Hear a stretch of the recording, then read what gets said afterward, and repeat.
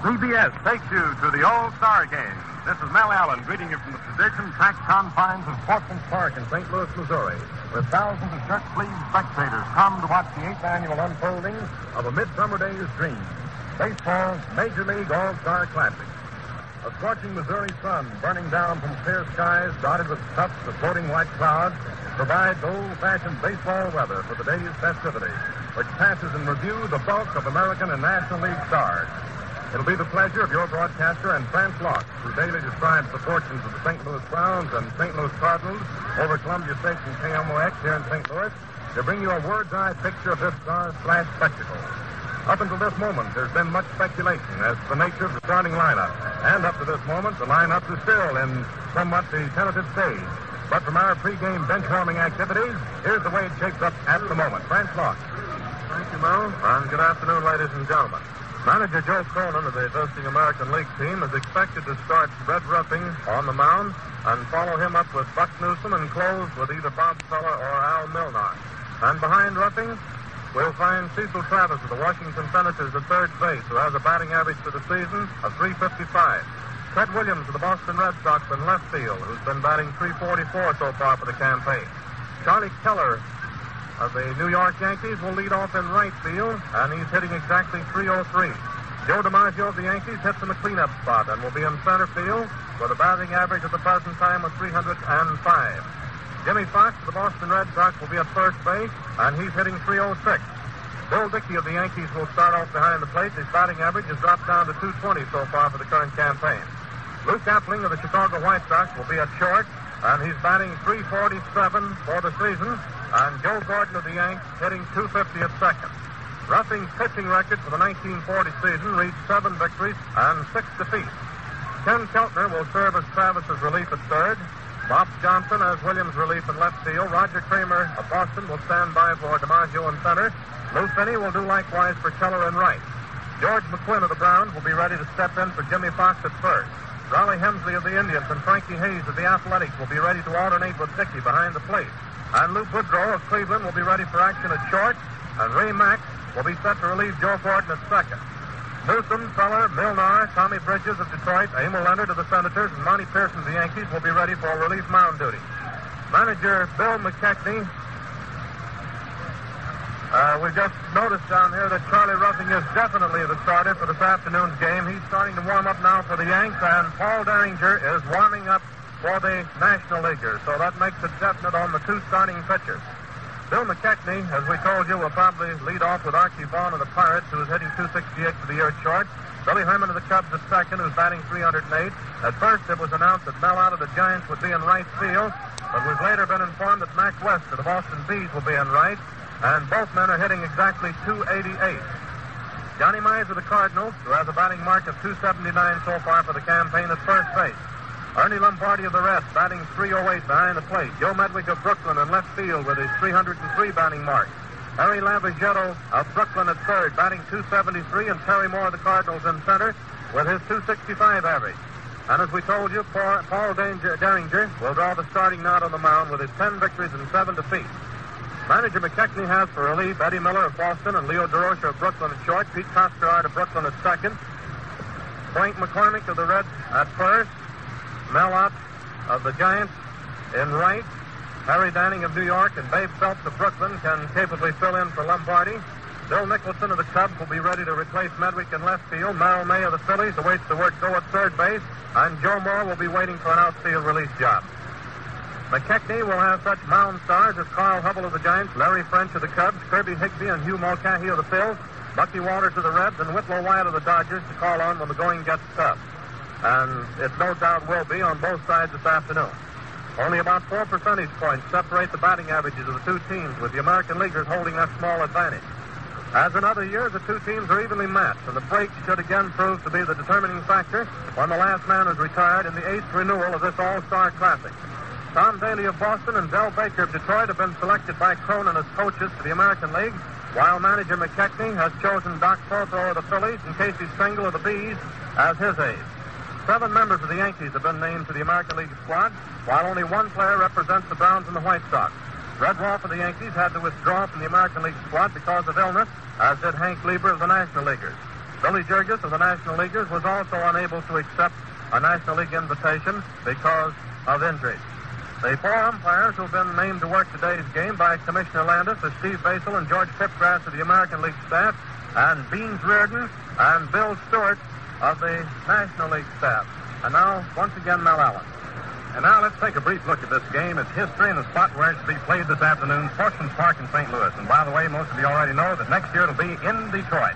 And incidentally, in Detroit this afternoon, Waldo Briggs, owner of the Detroit Tigers, is having a group of people as his guests at Briggs Stadium listening to our broadcast. Well, back in 1933, Arch Ward, sports editor of the Chicago Tribune, gave birth to the idea of the All-Star Game, chiefly as an added attraction to Chicago World's Fair that year. But since then, this game has developed into what veteran observers like to term a grudge battle between the two leagues, a battle right down to the finish, wherein each team representing its league strives to uphold its loose reputation in true World Series fashion. It's become rich in tradition, and justly so. The players representing the National American League represent more than approximately $3 million worth of baseball humanity, were a financial price tag placed on their services. The cream of the two crops are here. Sportsman's Park, you know, has been the home of both the Cardinals and the Browns since 1920. This St. Louis baseball orchard was first laid out in 1866, 74 years ago, and no other major league field goes back that far in continuity of location. Few persons are living who remembered the original park in 1866 with its crude pine fence, wooden stands, and plank seats. Few remember when this park housed a shooting gallery to help defray the upkeep expenses, or when the seating capacity numbered 800, providing the fans were jammed against each other. Yes, that's a far cry from this spacious enclosure, which this afternoon will hold some 34,000 screaming fans. Few people remember when the famous Chris Von der A paid Charlie Comiskey, a robust first baseman from Dubuque, Iowa, who later became one of the American League's greatest characters, $50 a month to play for and manage the St. Louis Browns. Well, the park received its name from a young sports writer by the name of Al Spink, an uncle of J.G. Taylor Spink, publisher of the Sporting News, the National Baseball Weekly, and looked upon as baseball's Bible. After years of bad going, Sportsman's Park bounced back as a baseball mecca in 1902 when the American League, coming into its own as a major league organization, placed a franchise in St. Louis. The late Bob Hedges was the chief backer of the club, which carried on under the name of the Browns. He remodeled the park for the 1909 season by placing concrete and steel stands. And then in 1922, when the Browns came so near winning that pennant, the late Phil Ball laid away the profits from the biggest season the Browns had enjoyed, and in 1925 and 26 spent more than $300,000 double-decking the grandstand and extending it down the right and left field line. This gives the park its present capacity of slightly less than 34,000 seats. All of his life, Phil Ball had cherished the ambition of bringing St. Louis an American League pennant, but he passed on in 1933 without realizing this goal. But by a stroke of irony, after Ball had put all his money into the park improvements, the Cardinals stepped out and won a pennant in the World Series. Since then, the Cards have hit the jackpot in 28, 30, 31, and 34, but the Browns are still pennantless. They came close but once, and that was in 1922, when the late Urban Shocker, the great George Sisler, Johnny Tobin, Hank Severidge, David Al Jacobson, and other stars that year carried the Browns to within a game or so of the Yankees, who were just beginning their pennant-winning siege. The home plate, they tell me, was originally in the southeast corner, but was swung around to the northwest corner a short time later, and in 1909 was placed in its present location in the southwest corner of the enclosure. Recent improvements at the park include a $35,000 scoreboard out in left center field, extending high above the bleachers, one of the finest in either league, and the $150,000 lighting system for night ball, which won't be needed this afternoon. And today, both clubs rent the park from the Ball Estate and share its upkeep. This park is a haven for left-handed hitters because of the short right field screen, which measures only 310 feet from home plate. It's 422 feet to the center field bleachers, 351 feet to left field. The furthest point a ball can go inside the park is 426 feet, and that's a remote corner just to the left of the flagpole in center field. Well, of the 7 games that have been played, this is the 8th annual All-Star Game. The American Leaguers have won 5, with the other 2 decisions going to the senior loopers. Slightly less than 50,000 fans watched the American League score a 4-2 triumph in the inaugural game in Chicago in 1933, with the veterans Connie Mack and the late John McGraw managing the respective clubs. Lefty Gomez received credit for the first of his 3 All-Star Game victories. Today, Lefty is missing. And Babe Ruth called his shots that year, you remember, as he pulled out that busty home run wallop, much to the disgust of the National League fans. Well, Carl Hubbell took over the spotlight in 1934 at the Polo Grounds in New York City, even though the American Leaguers again won, this time 9-7. You remember that. Hubbell started for the National Leaguers, and after the first 2 men had reached first base, King Carl retired Babe Ruth, Lou Gehrig, Jimmy Fox in succession on strike, and then in the second inning, he whipped Al Simmons and Joe Cronin, the first 2 men to face him. giving the famed butterfly ball artist the honor of fanning in succession 5 of the game's mightiest sluggers. Came 1935, and the All-Stars trooped to Cleveland, when in Cleveland's huge municipal stadium, they played before the largest crowd yet to view one of these contests. 69,812 paid to watch the American League win again, 4-1 this time. Frankie Frisch piloted the National League entry, and Mickey Cochran was the American League manager. The two pilots had faced each other in the World Series of 1934, and inasmuch as Frisch and the Cardinals beat Detroit in that October series, American League fans felt that Cochran had redeemed himself by giving the Junior Leaguers a win in the All-Star Clash. The National League gained its first win in 1936 in Boston, and Dizzy Dean got credit for the victory. The smallest crowd in the history of this game, 25,556, attended the ball game. Charlie Grimm, then of the Chicago Cubs, managed the National League, and the Yankees' Joe McCarthy made his debut as the manager of the American League All-Stars. The Senior League Stars gained their first decision by 4-3 margin. The game went to Washington in 1937, and for the first time, it was a runaway for the American League as they won 8-3, despite the great defensive play of Joe Medley, who will be performing out here for the 7th time for the National League this afternoon. Here's the Star Spangled Banner.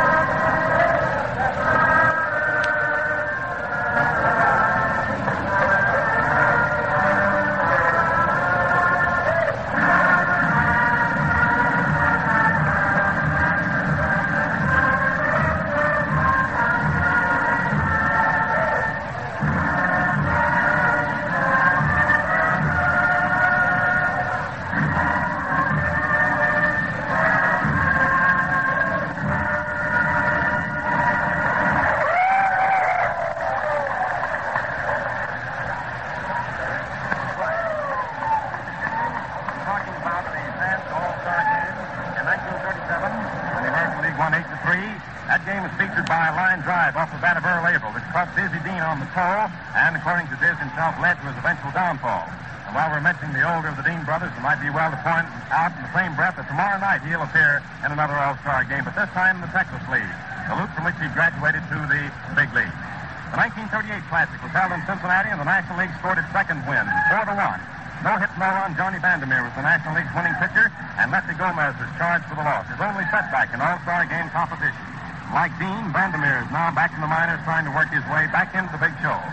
Well, the second largest crowd in the history of the game, 62,892, sat in New York's huge Yankee Stadium last year and watched the American League win again 3-1 when young Bob Feller was called in to relieve the tiring Tommy Bridges, tossed a double play ball, and the game was over right then and there in the hands of the American League. A brilliant bit of pitching by Bob Feller. Now, what today will bring, well, we don't know.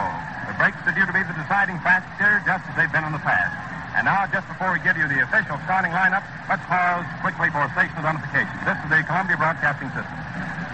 This is the WBBM Air Theater, Wrigley Building, Chicago.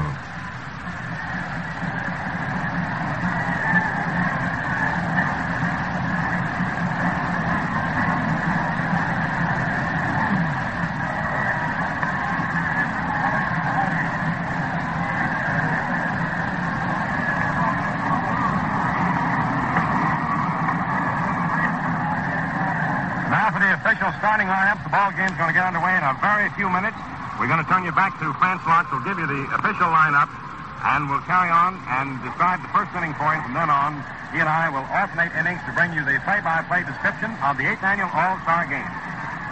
For the American League, the official lineup shows Travis, third base, Williams, left field, Keller, right field, DiMaggio, center field, Fox, first base, Appling, short, Dickey, catch, Gordon, second base, with Charlie Red Ruffing on the firing line for the American Leaguers. The National Leaguers will line up as follows. Arky Vaughan at short, Herman, second base, West, right field, Myers, first base, Lombardi, catch, Medwick, left field, Lavagetto, third base, Harry Moore, center field, and Paul Derringer will be the starting pitcher.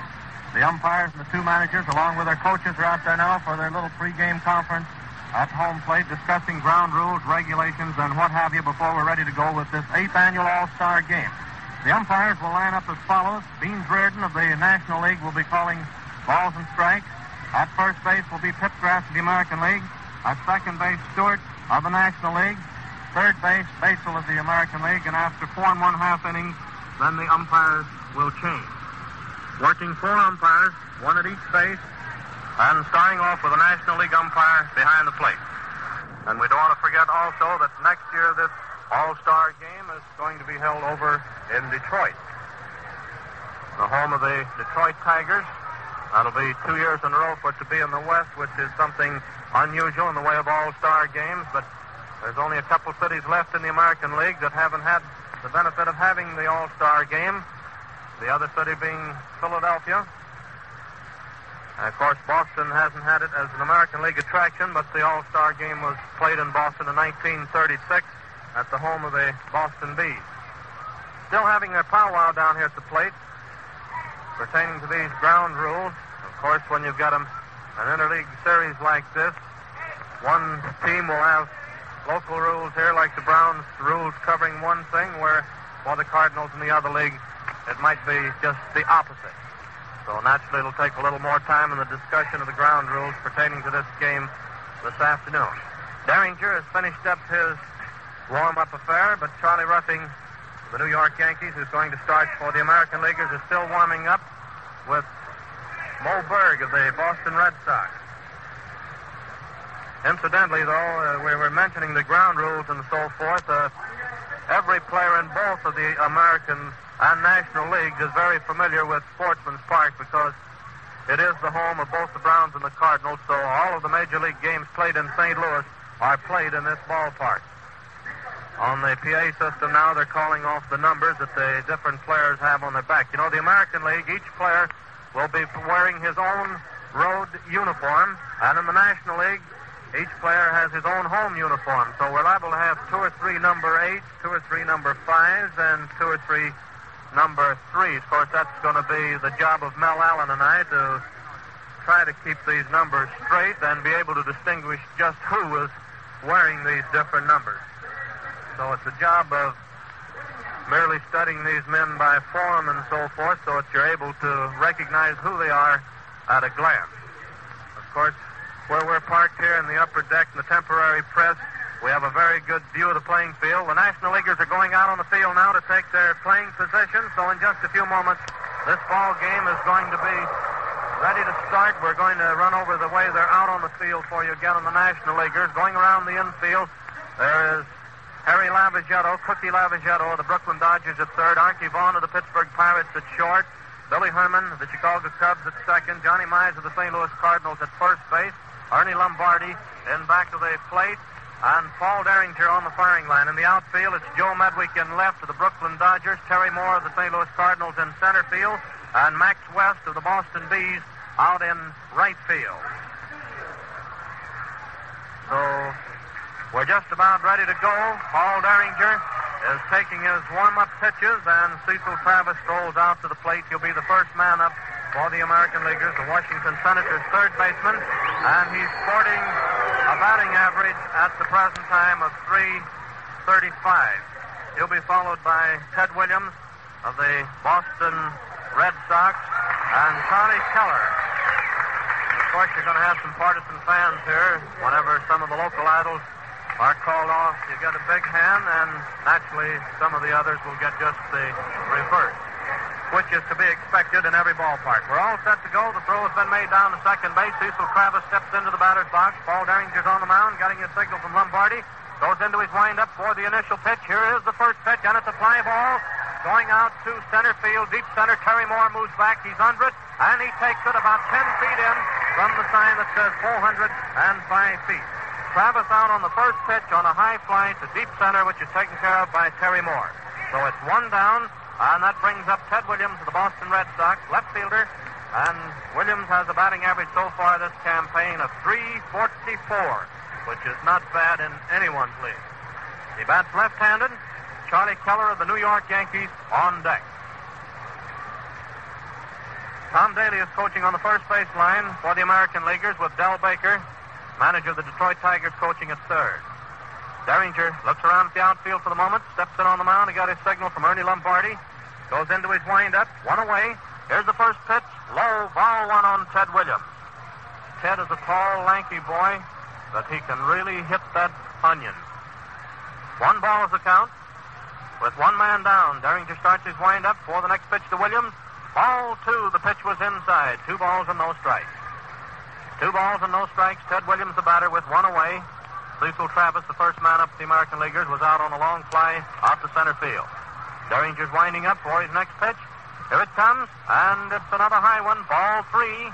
3-0 on Ted Williams. Got Derringer in the hole now.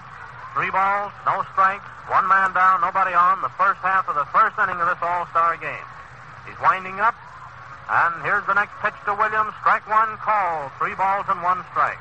Looks like that one cut across the plate just about knee-high.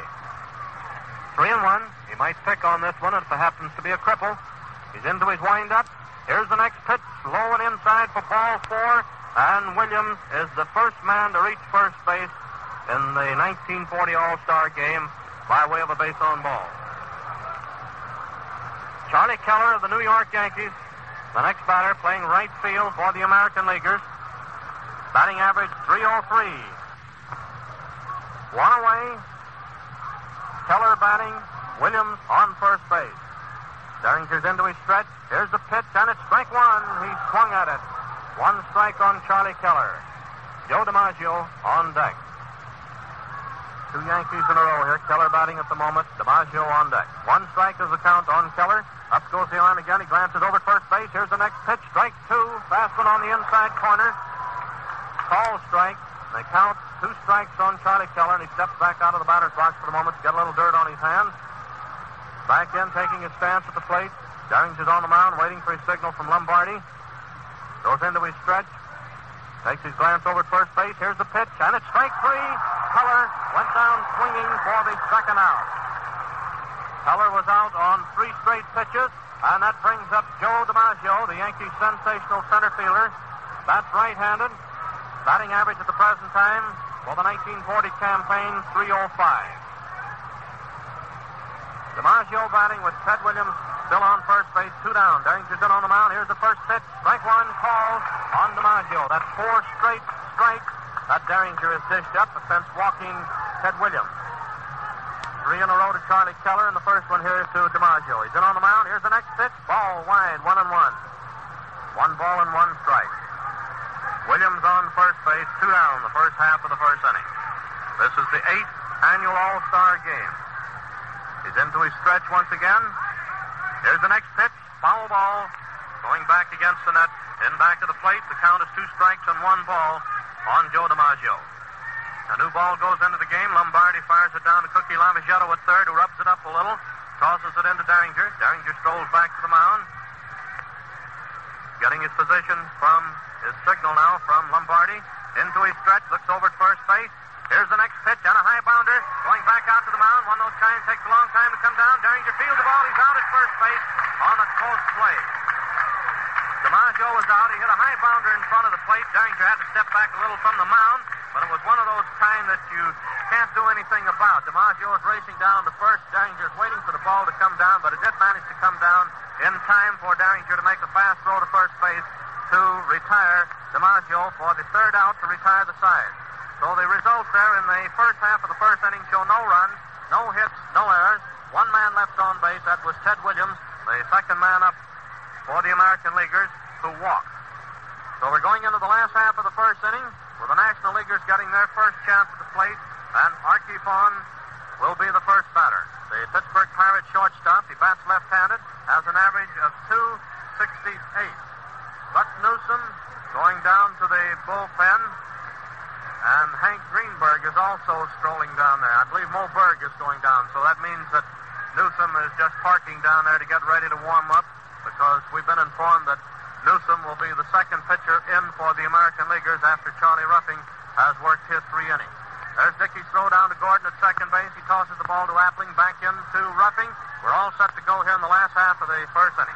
Arky Vaughan, the first batter. Casey Stengel coaching at first base for the National Leaguers. Doc Protho, manager of the Phillies, coaching at third. Casey Stengel, manager of the Boston Bees, at first. Arky Vaughan, the batter. He'll be followed by Billy Herman of the Chicago Cubs and Max West of the Boston Bees. Ruffing gets his signal from Dickey. Goes into his windup for the pitch. Here it comes. And there's a foul ball going into the stands to the left of the plate, the upper tier. And it's one strike. That ball's gone forever. That's a souvenir now. A new ball tossed in. This is the first batter for the National Leaguers in the last half of the first inning. 4 men were up for the American Leaguers in the first half. 1 getting on the result of a walk. Ruffing's into his windup for the next pitch to Vaughan. Here it comes. Ball a little bit wide and low. Even up on Arky Vaughan, 1-1. Dickey steps out in front of the plate, tosses the ball back to Ruffing, who picks up the rosin bag, then strolls in on the mound after rubbing the ball up a little. 1-1 is the count on Arky Vaughan. He has a peculiar stance at the plate. Sort of has his right leg, you might say, a right-handed batter would be stepping back into the bucket. Here's the wind-up, the pitch, and a ground ball going down to second base. Gordon takes it. It bounces over his head. Gordon, just as he was set to field that one, it tipped his glove. We don't know whether that'll be recorded as a hit or an error. It's one of those. I think it'll be a single. It is a single. A hit for Arky Vaughan. Just as Joe Gordon was set to field that ball, it took a high bound. He managed to tip it with his glove, but couldn't grab it. One is a base hit for Arky Vaughan. He's on first base. Billy Herman of the Chicago Cubs is the batter. He has an average of 308. Second baseman for the National Leaguers. Billy Herman batting. Arky Vaughan on first base. Max West of the Boston Bees on deck. Ruffing's into his stretch, getting set. Here's the pitch. Wide, ball 1. 1 ball is the count. Billy Herman the batter. The last half of the first inning, this all-star game. Arky Vaughan on first base. Nobody down as yet. Ruffing's into his stretch. Gets his signal from Dickey. Here's the next pitch. Strike ball, 1-1. 1 ball and 1 strike. 1-1. Billy Herman batting. Ruffing strolls in on the mound again. Bucky Walters has started to warm up for the National Leaguers down in the left field bullpen. Here's the next pitch. Inside, ball 2. 2 balls and 1 strike on Billy Herman. 2 balls, 1 strike. Arky Vaughan on first base, nobody down. And again, Charlie Ruffing is rubbing the gloss off of that new ball. Steps in on the mound to get his signal from Dickey for the next pitch here to Billy Herman. Vaughan is on first base, nobody out. Here it is, he starts down. There goes a drive going out to left field. The signal on a hit-and-run play. Vaughan is racing for third. Here comes the throw. He's safe at third. On a hit-and-run play, Arky Vaughan moves around to third when Billy Herman singles sharply past Cecil Travis at third base. Runners on first and third, nobody down. That brings up Max West of the Boston Bees, playing right field for the National Leaguers. Batting average .288, and he bats left-handed. The last half of the first inning, Arky Vaughan had started traveling on that one. The hit and run was on. Billy Herman singled past Travis at third. However, it was a close play at third base. Ted Williams fielded the ball and made the throw into Travis in a hurry. Here's the first pitch to West. Strike 1 call. Left-handed batter. 1 strike. Max West batting with runners on first and third. Nobody down in the last half of the first inning. Ruffing's in on the mound, getting his signal. Into his stretch. Glances over at first base. Here's the next one. And there goes a drive. A long one going out to right field. Looks like it might be in there. It's in there for a home run. Max West hit one into the right center field pavilion for a home run. Scoring behind Arky Vaughan and Billy Herman.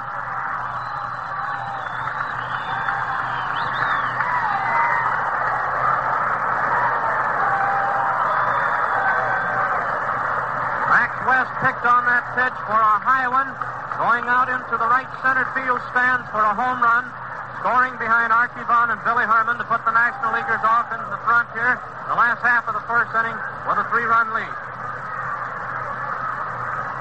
Johnny Mize, the batter of the St. Louis Cardinals, average .279 so far. That's left-handed, Ruffing winding up. Here's the pitch, high, ball 1. Looks like Dutch Leonard, the knuckleballer of the Washington Senators, starting to warm up. Or, I believe that's Monty Pearson. Here's the next pitch to Mize. Strike 1. He swung at it.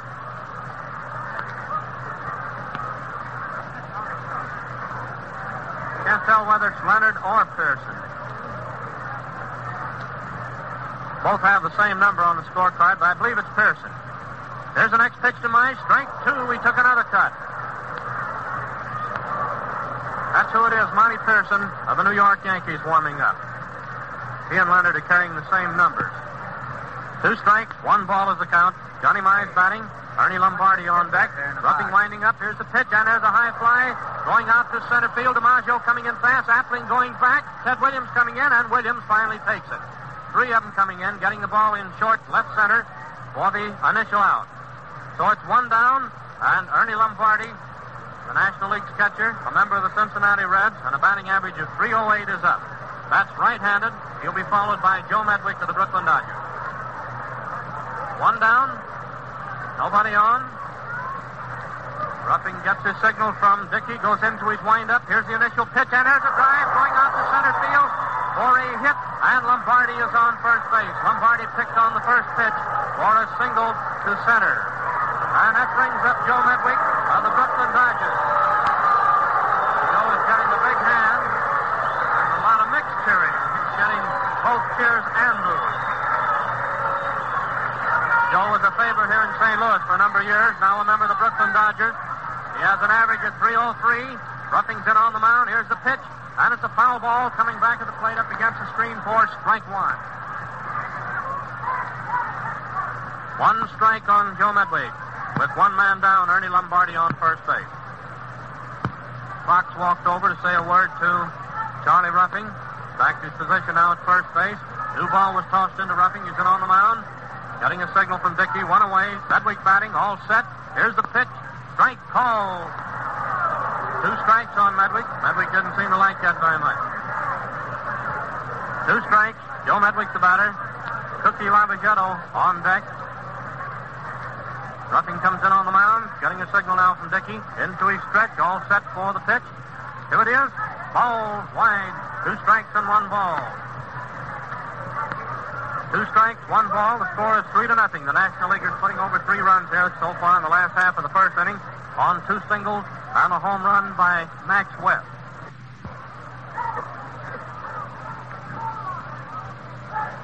Ruffing's in on the mound.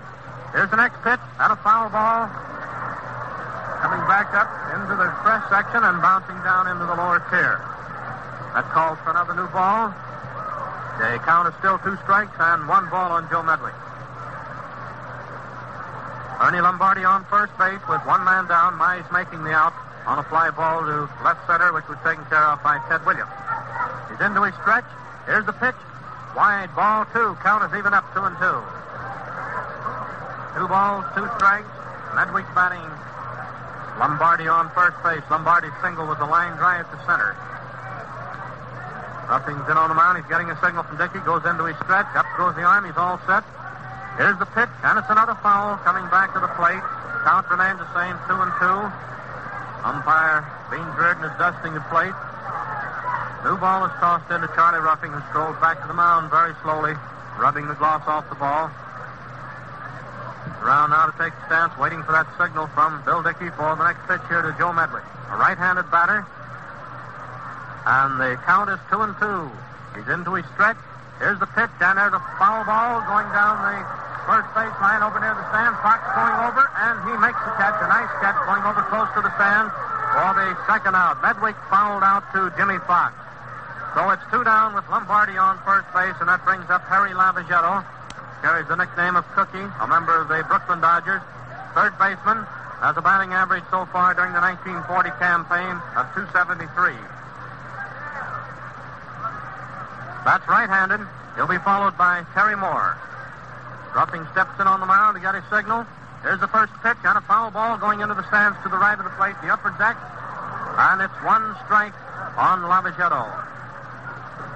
1 strike, Lavagetto the batter. With 2 down, Lombardi on first base. Ruffing steps in there. Up goes the arm. Fox is playing off first. Here's the pitch. Strike called. 2 strikes on Lavagetto. 2 strikes. Jimmy Fox is playing a few feet off of first base. Ruffing's into his stretch. And here's the next pitch to Lavagetto, wide and low for ball 1. The count is 2 strikes, 1 ball. There's 2 down. Lombardi is on first base. In the last half of the first inning, the The National Leaguers leading by a score of 3-0. Ruffing comes in on the rubber to get his signal from Dickey. 2 strikes, 1 ball.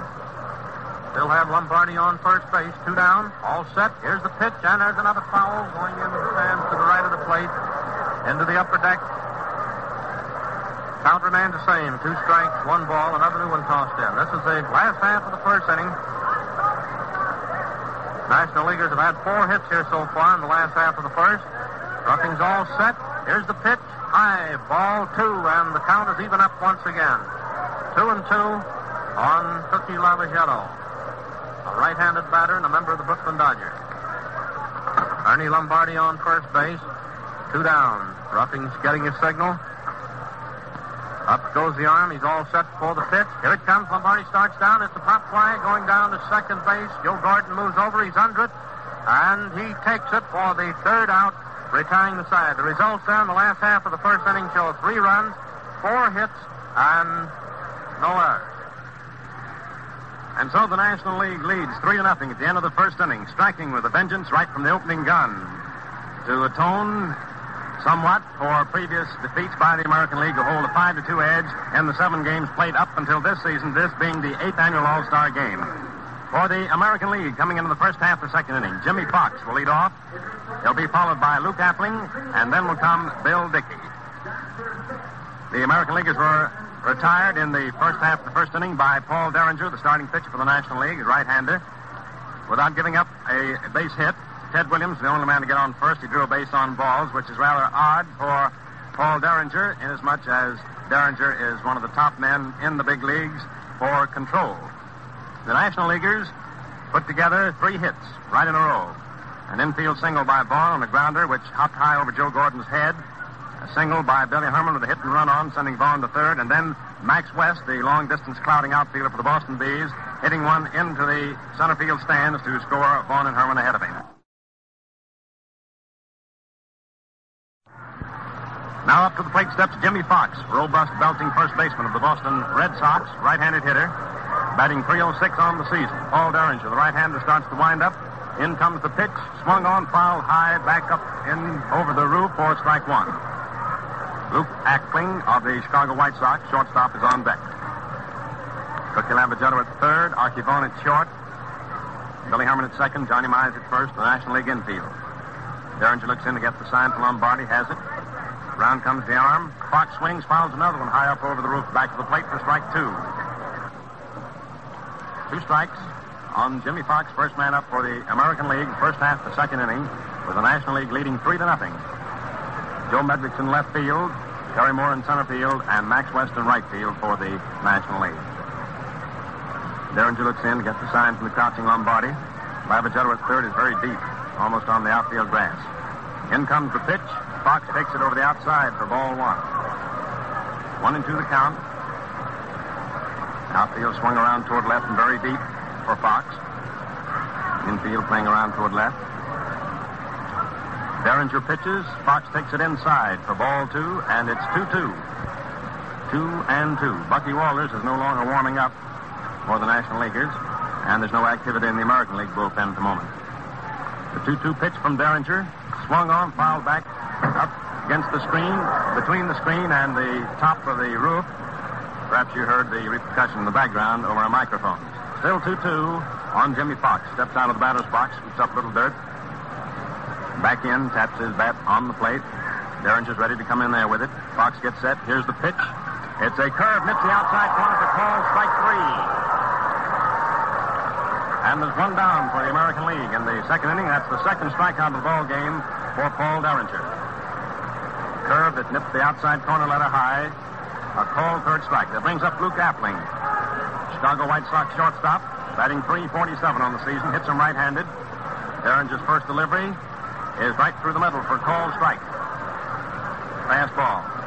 Bit of a wind sweeping across the field, blowing from right toward left, scooping up a little of the dirt from the infield. Time called as Derringer's ready to pitch. Appling steps out of the batter's box. Perhaps the dirt stirred up a little dust that got into his eye. Now he's back in. 1 strike on him. Gets set for the pitch. Derringer throws a slow one. There's a drive going deep into right field. Back goes Max West for it. He leaps against the ball. Can't get his ball. Bounce away from him. Appling rounds first on his way to second. He holds up as he feints to third. The throw coming in from Billy Herman, who went out into right field, and West appears to be hurt. He leaped high against the right field wall, trying to spear that drive of Luke Appling's. He's on the ground. Out goes Billy Herman. Several members of the National League squad, and from the American League bullpen, several of the boys there, and the trainer, all going out into right field where Max West lies on the ground. He leaped high up against the wall, trying to get Appling's drive. He couldn't get it, and apparently hurt himself as he banged into the barrier. Time has been called. Here goes Casey Stengel, selected by manager Bill McKechnie as one of the coaches. He and Doc Prothero, the Philadelphia Phillies, to assist him in piloting the National League All-Star squad. West is on the ground in deep right field. The players are surrounding him so that we can't tell at the moment just how badly hurt, if at all badly hurt, is Max West. Time has been called while the players and the trainers go out to work on the Boston Bees outfielder. So far, the hero of the ball game with a tremendous home run into the center field stands with 2 men on base to give the National League their 3-0 edge with Jay Holt. At the moment, we're in the first half of the second inning. 1 out, and Luke Appling on second base having just doubled. Umpire Basil and Umpire Stewart are standing out near second base talking things over. Tom Daly, coach of the Boston Red Sox, assisting Joe Cronin in piloting the American Leaguers, is talking to George Fifgrass, who is umpiring at first base. Ernie Lombardi is standing at the plate with his mask off, of course, tucked under his left arm, his mid on. And now West is up, walking around, and apparently he wasn't badly hurt, perhaps shaken up quite a bit as he banged into the wall. Players are still around talking to him. He has his cap off. Still out there talking to Max West. He's walking around trying to shake it off. Goes over, gets his cap, tucks his glove under his left arm. I don't know whether he's going to be able to remain in or not. I don't think he will. He's walking slowly in toward the National League dugout now. Then he stops for a moment. A couple of players talking to him. Apparently West believes that he's all right to continue and doesn't want to go out, but he's going to be taken out at any rate. Yes, there's Max West walking in now toward the National League dugout, and the replacement's going to be Mel Ott of the New York Giants. Captain of the Giants comes out of the National League dugout adjusting his sunglasses. Then he stops for a moment at the third base coaching line. Manager Bill McKechnie trotting in from right field, coming in to talk to Arty. Arty's backing up the moment. We don't know just exactly what's going to happen. There's Ott going back into the National League dugout, followed by manager Bill McKechnie, and we'll see just exactly what's going to happen in a moment. Max West coming in, gets a nice hand now from the crowd as he approaches third base on his way into the National League dugout. Leo, manager of the Brooklyn Dodgers, also is out. And while we're waiting for the replacement, looks like Bill Nicholson of the Chicago Cubs trotting out to replace West in right field. Let's pause very quickly for station identification. This is the Columbia Broadcasting System. You're listening to the WBBM Air Theater, Wrigley Building, Chicago.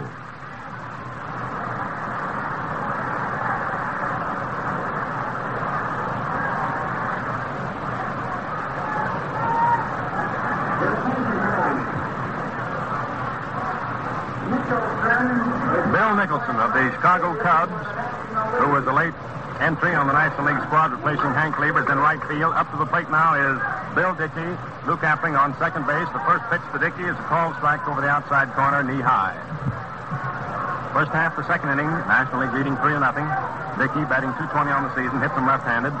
Appling comes off second. Paul Derringer takes a stretch, a look at the runner, pitches. Dickey swings. It's a ground ball out to second. Billy Herman comes up with it. The throw over to Mize is in time for the put-out. Luke Appling moving on to third on the play. Dickey grounding out. Second to first. Herman to Mize. 2 down. Appling on third. And the batter, Joe Gordon of the New York Yankees, playing second base, a right-handed hitter, batting .250 on the season. Outfield moves around toward left for him. Appling comes up the line from third. Derringer a full windup. His pitch is inside and low for ball one. 1-0 on Joe Gordon. Lombardi crouches back to the plate to give the sign to Derringer. The wind-up. Gordon set. In comes the pitch. High for a ball 2. 2-0 on Joe Gordon. Gordon has a look at Del Baker, manager of the Detroit Tigers, who's coaching at third. Gets the sign. Derringer's ready to pitch. He throws. Gordon swings and he misses for strike one. He took a terrific cut at it. 2-1 the count on the Yankee second baseman. Luke Appling on third, 2 men out. First half of the second inning. The National League leading 3-0. Derringer pitches. Gordon takes it inside, over the inside corner for a call. Strike 2 is a fastball.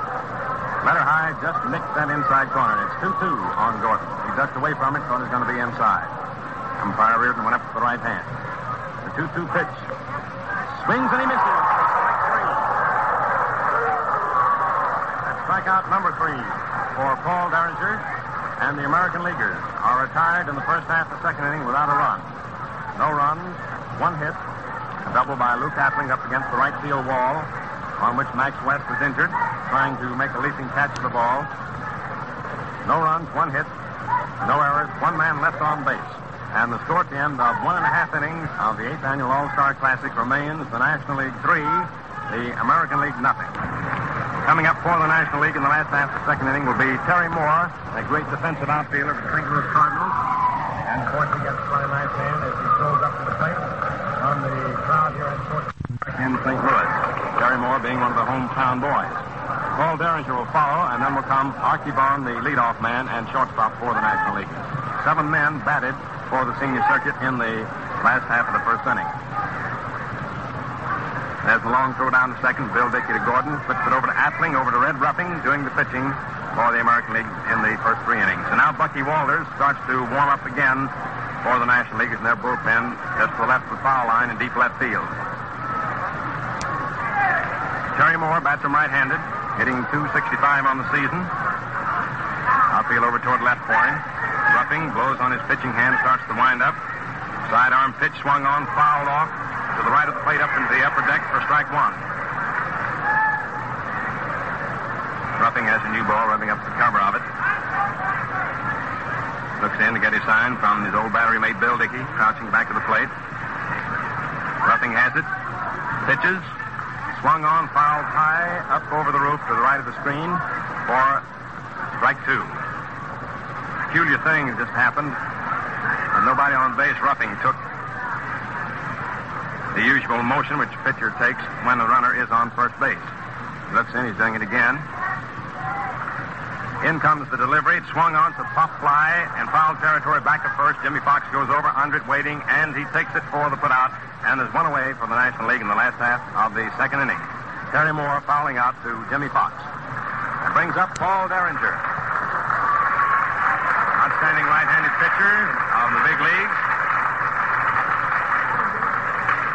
Starting off the ball game for the National League this afternoon. Home Paul bats him right-handed. National Leaguers, of course, are attired in their home uniforms, being the home team this season.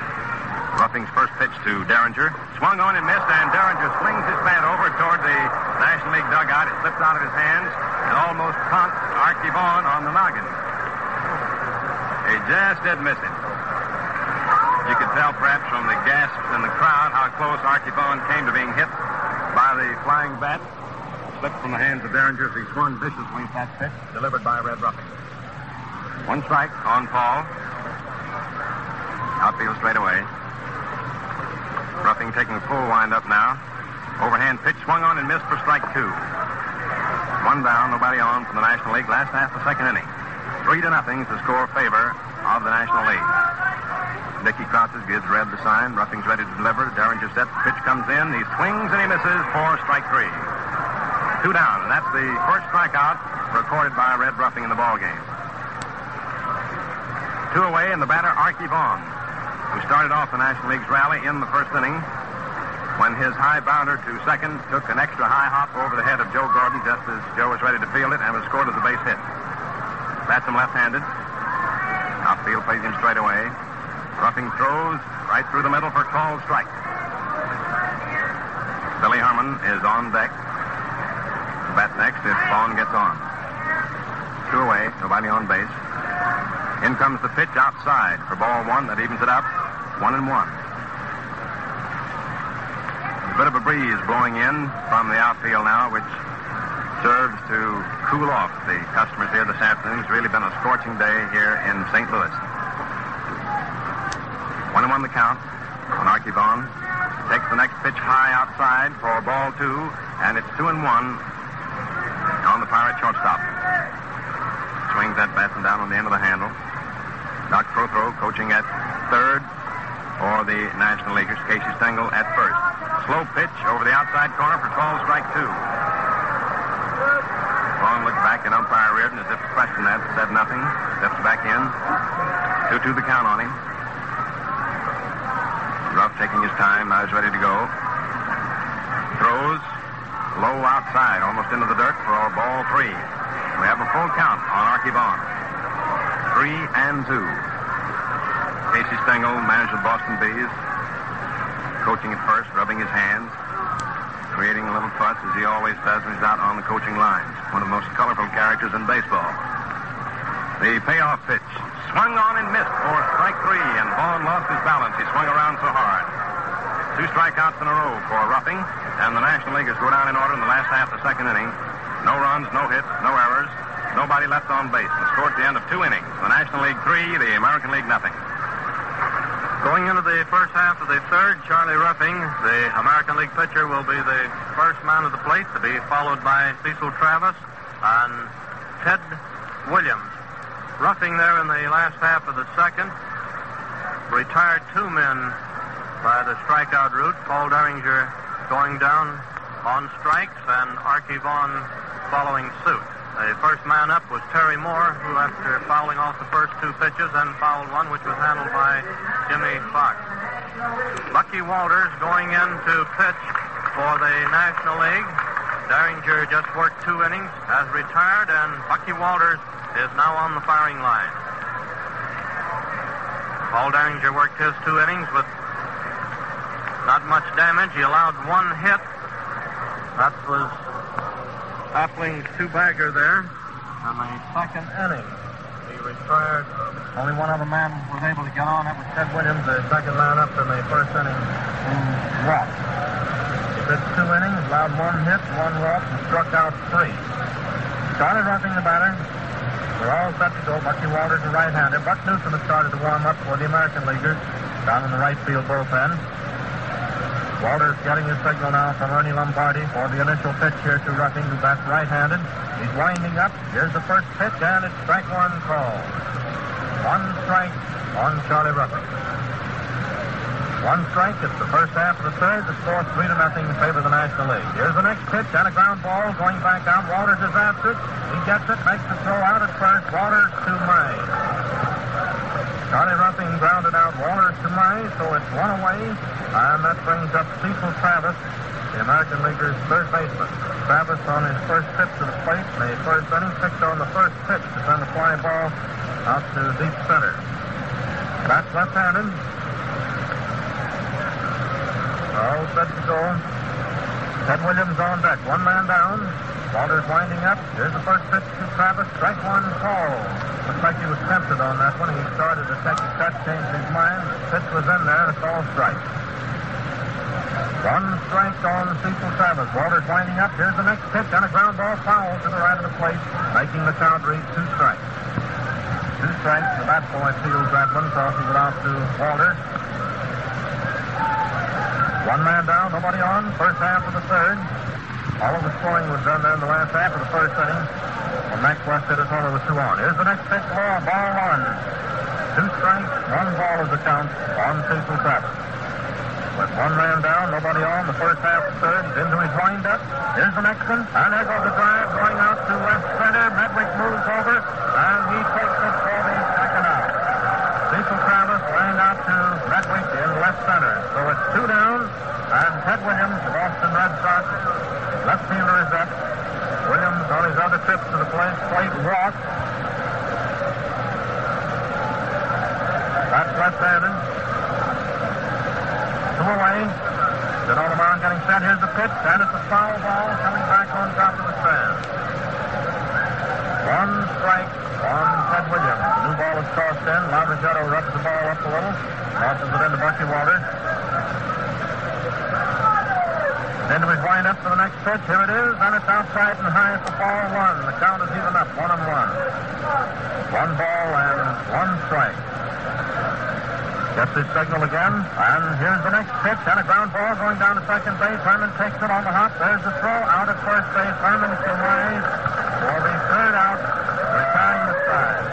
It was 3 up and 3 down there in the first half of the third inning for the American Leaguers. Charlie Ruffing, the first man up, hit a boundary back to Bucky Walters, who had to go over to his right a little to field the ball. Tossed him out at first base, and then Travis stepped up to the plate. He cracked one pretty hard out to left center, which Medwick took care of on the second out, and Williams rounded out Herman to Mize. The hits so far in the contest show 4 for the National Leaguers against 1 for the American Leaguers, and all 4 of the National Leaguers' hits came in the first inning. They scored their 3 runs with the first 3 batters when Vaughan and Herman singled, and Max West hit one into the right center field stand for a homer. Max, in the very next inning, was forced to retire from the ball game when he tried to make a leaping catch against the concrete wall out there of Luke Appling's hit, and he came very near making a sensational catch. So far, West is the hero of this game as far as it's gone, and if he'd happened to pull down that catch that he made out there, he'd really have his name established for the afternoon. He had the misfortune of having to retire after that. We're all set to go. Billy Herman, the Chicago Cubs second baseman, is the first batter. Bats right-handed. He had a single past Travis on his other trip in the first inning. Here's the pitch. Strike 1. He swung at it. 1 strike. Billy Herman, the batter. He'll be followed by Bill Nicholson, also of the Cubs, who went in to replace Max West after he was injured. 1 strike on Herman. Ruffing's into his wind-up. Here's the next pitch. And a ground ball back over his head, going out to center field. But he beats it out for an infield hit. This boy Gordon really pulled a stop on that one. Labeled hit all over. He races over and back to second base, makes a backhanded glove hand stop of that ball and through the first base, and Herman just did beat the throw. An infield hit for Billy Herman. He's on first base. That makes 2 out of 2 for Herman. And Bill Nicholson is up. That was really the fielding play so far of the game. Nicholson bats left-handed.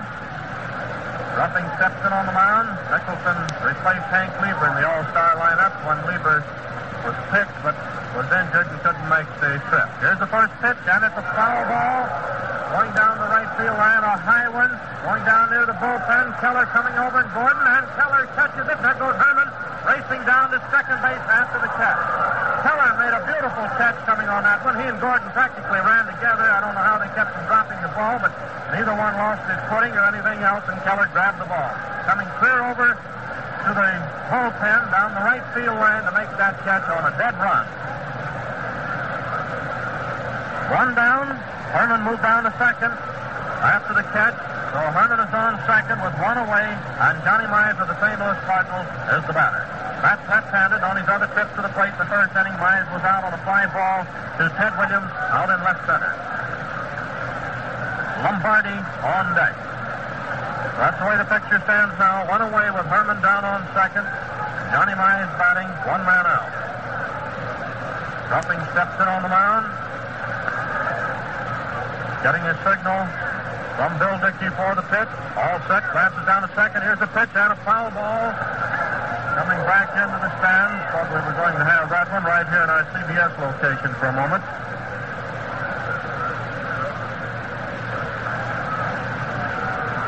One strike is the count on Johnny Mize with 1 man down.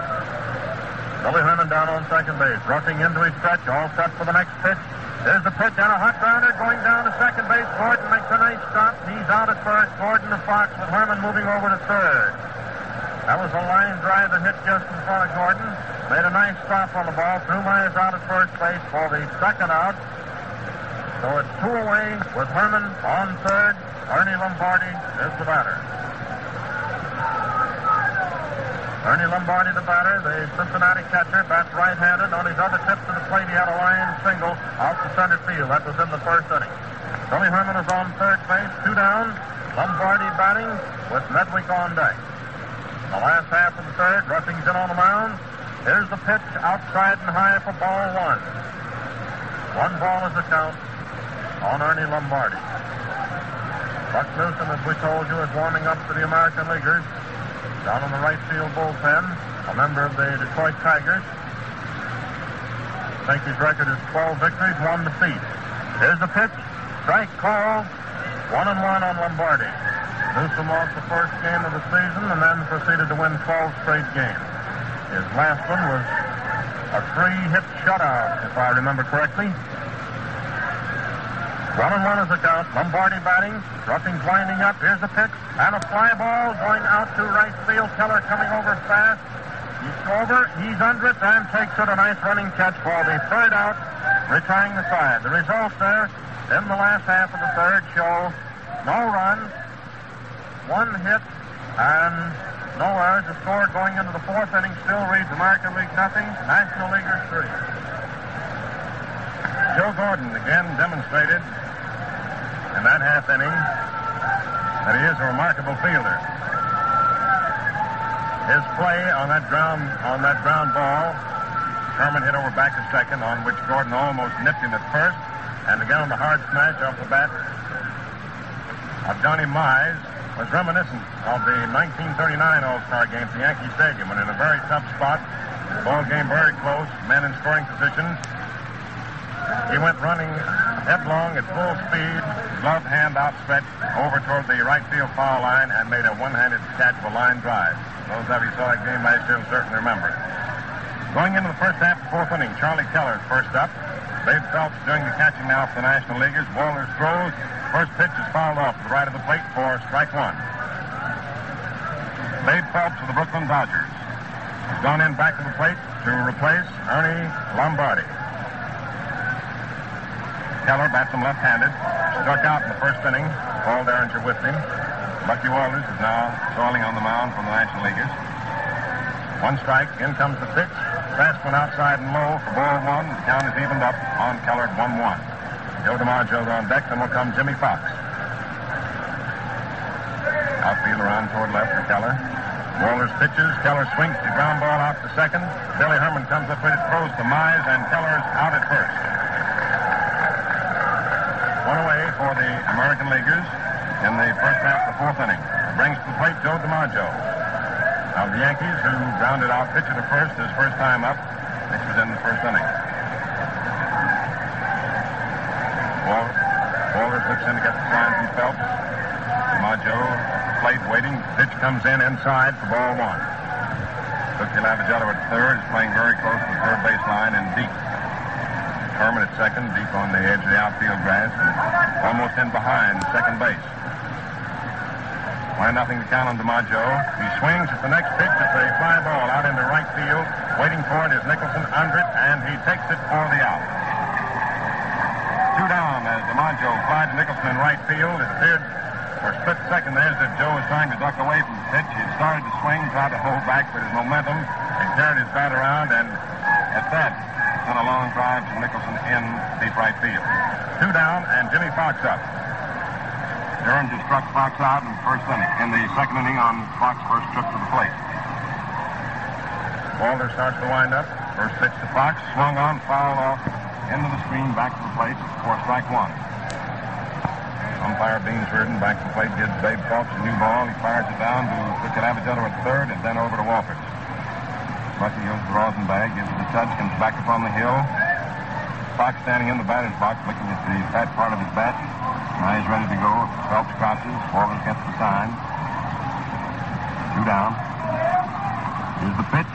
Swung on and foul tipped into the mitt of Phelps for strike 2. Fox with the vicious cut. 2 strikes on him. 2 down, nobody on. First half to fourth. 3-0 in favor of the National League. In comes the pitch. Backing Fox away from the plate for ball 1.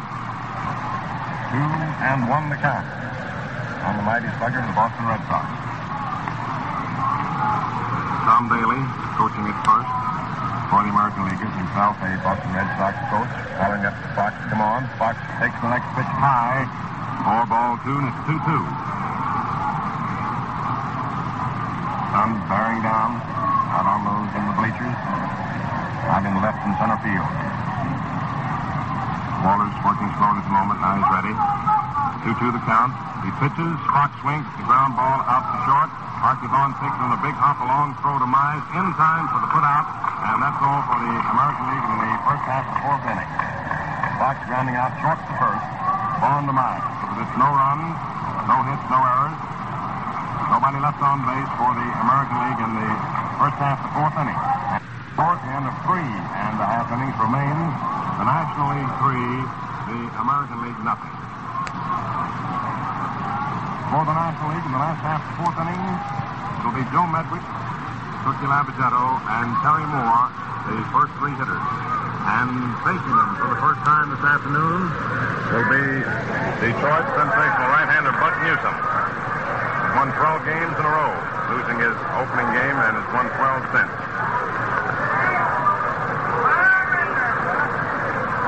We have a replacement back of the plate for the American League. Frankie Hayes of the Philadelphia Athletics, replacing Bill Dickey. Newsom and Hayes, the new battery now for the American League. Red Ruffing pitched the first 3 innings for the American League this afternoon, allowed 5 hits, issued no bases on balls, struck out 2, and all 3 runs were scored while he was in there. Singles by Vaughan and Herman and a home run by Max West, giving the National League their edge right off the bat. Coming up is Joe Medwick, who fouled out to Jimmy Fox in the first inning. Fox making a nice play on the ball which is over near the barrier. Medwick bats him right-handed. Outfielder around toward left for him. Newsom kicks the dirt about in front of the rubber. Ever a colorful character. Looks in to get his sign from Frankie Hayes. Starts his wind-up. In comes his first pitch. It's swung off the line drive right in the hands of out number 1. Medwick picking on the first pitch. Lined it into the hands of Gordon the second. 1 down. Brings up Cookie Lavagetto. Brooklyn third baseman, right-handed hitter, who popped to Gordon his first time up, which was in the first inning. 1 away, nobody on, last half the fourth, 3-0 favor of the National League. Lavagetto crosses over the plate. Newsom comes in with a pitch swung on. It's a drive going out into right field. Charlie Keller goes over, tapping his glove under it, and he makes the catch for the putout. Lavagetto flied to Charlie Keller, who had to run toward the foul line to make the catch. He stopped for a moment, then suddenly realized the ball was coming down a little further away from him and picked up speed to make the catch. Up to the plate steps Terry Moore, center fielder for the Cardinals and for the National League this afternoon, right-handed hitter. Fouled out Fox his first time up in the second inning. 2 down, nobody on. Newsom comes in with the first one to Moore. Fast one outside for ball 1. 1-0 count.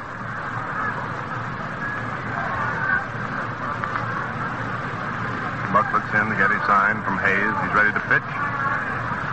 Moore takes it low for ball 2. 2-0 the count.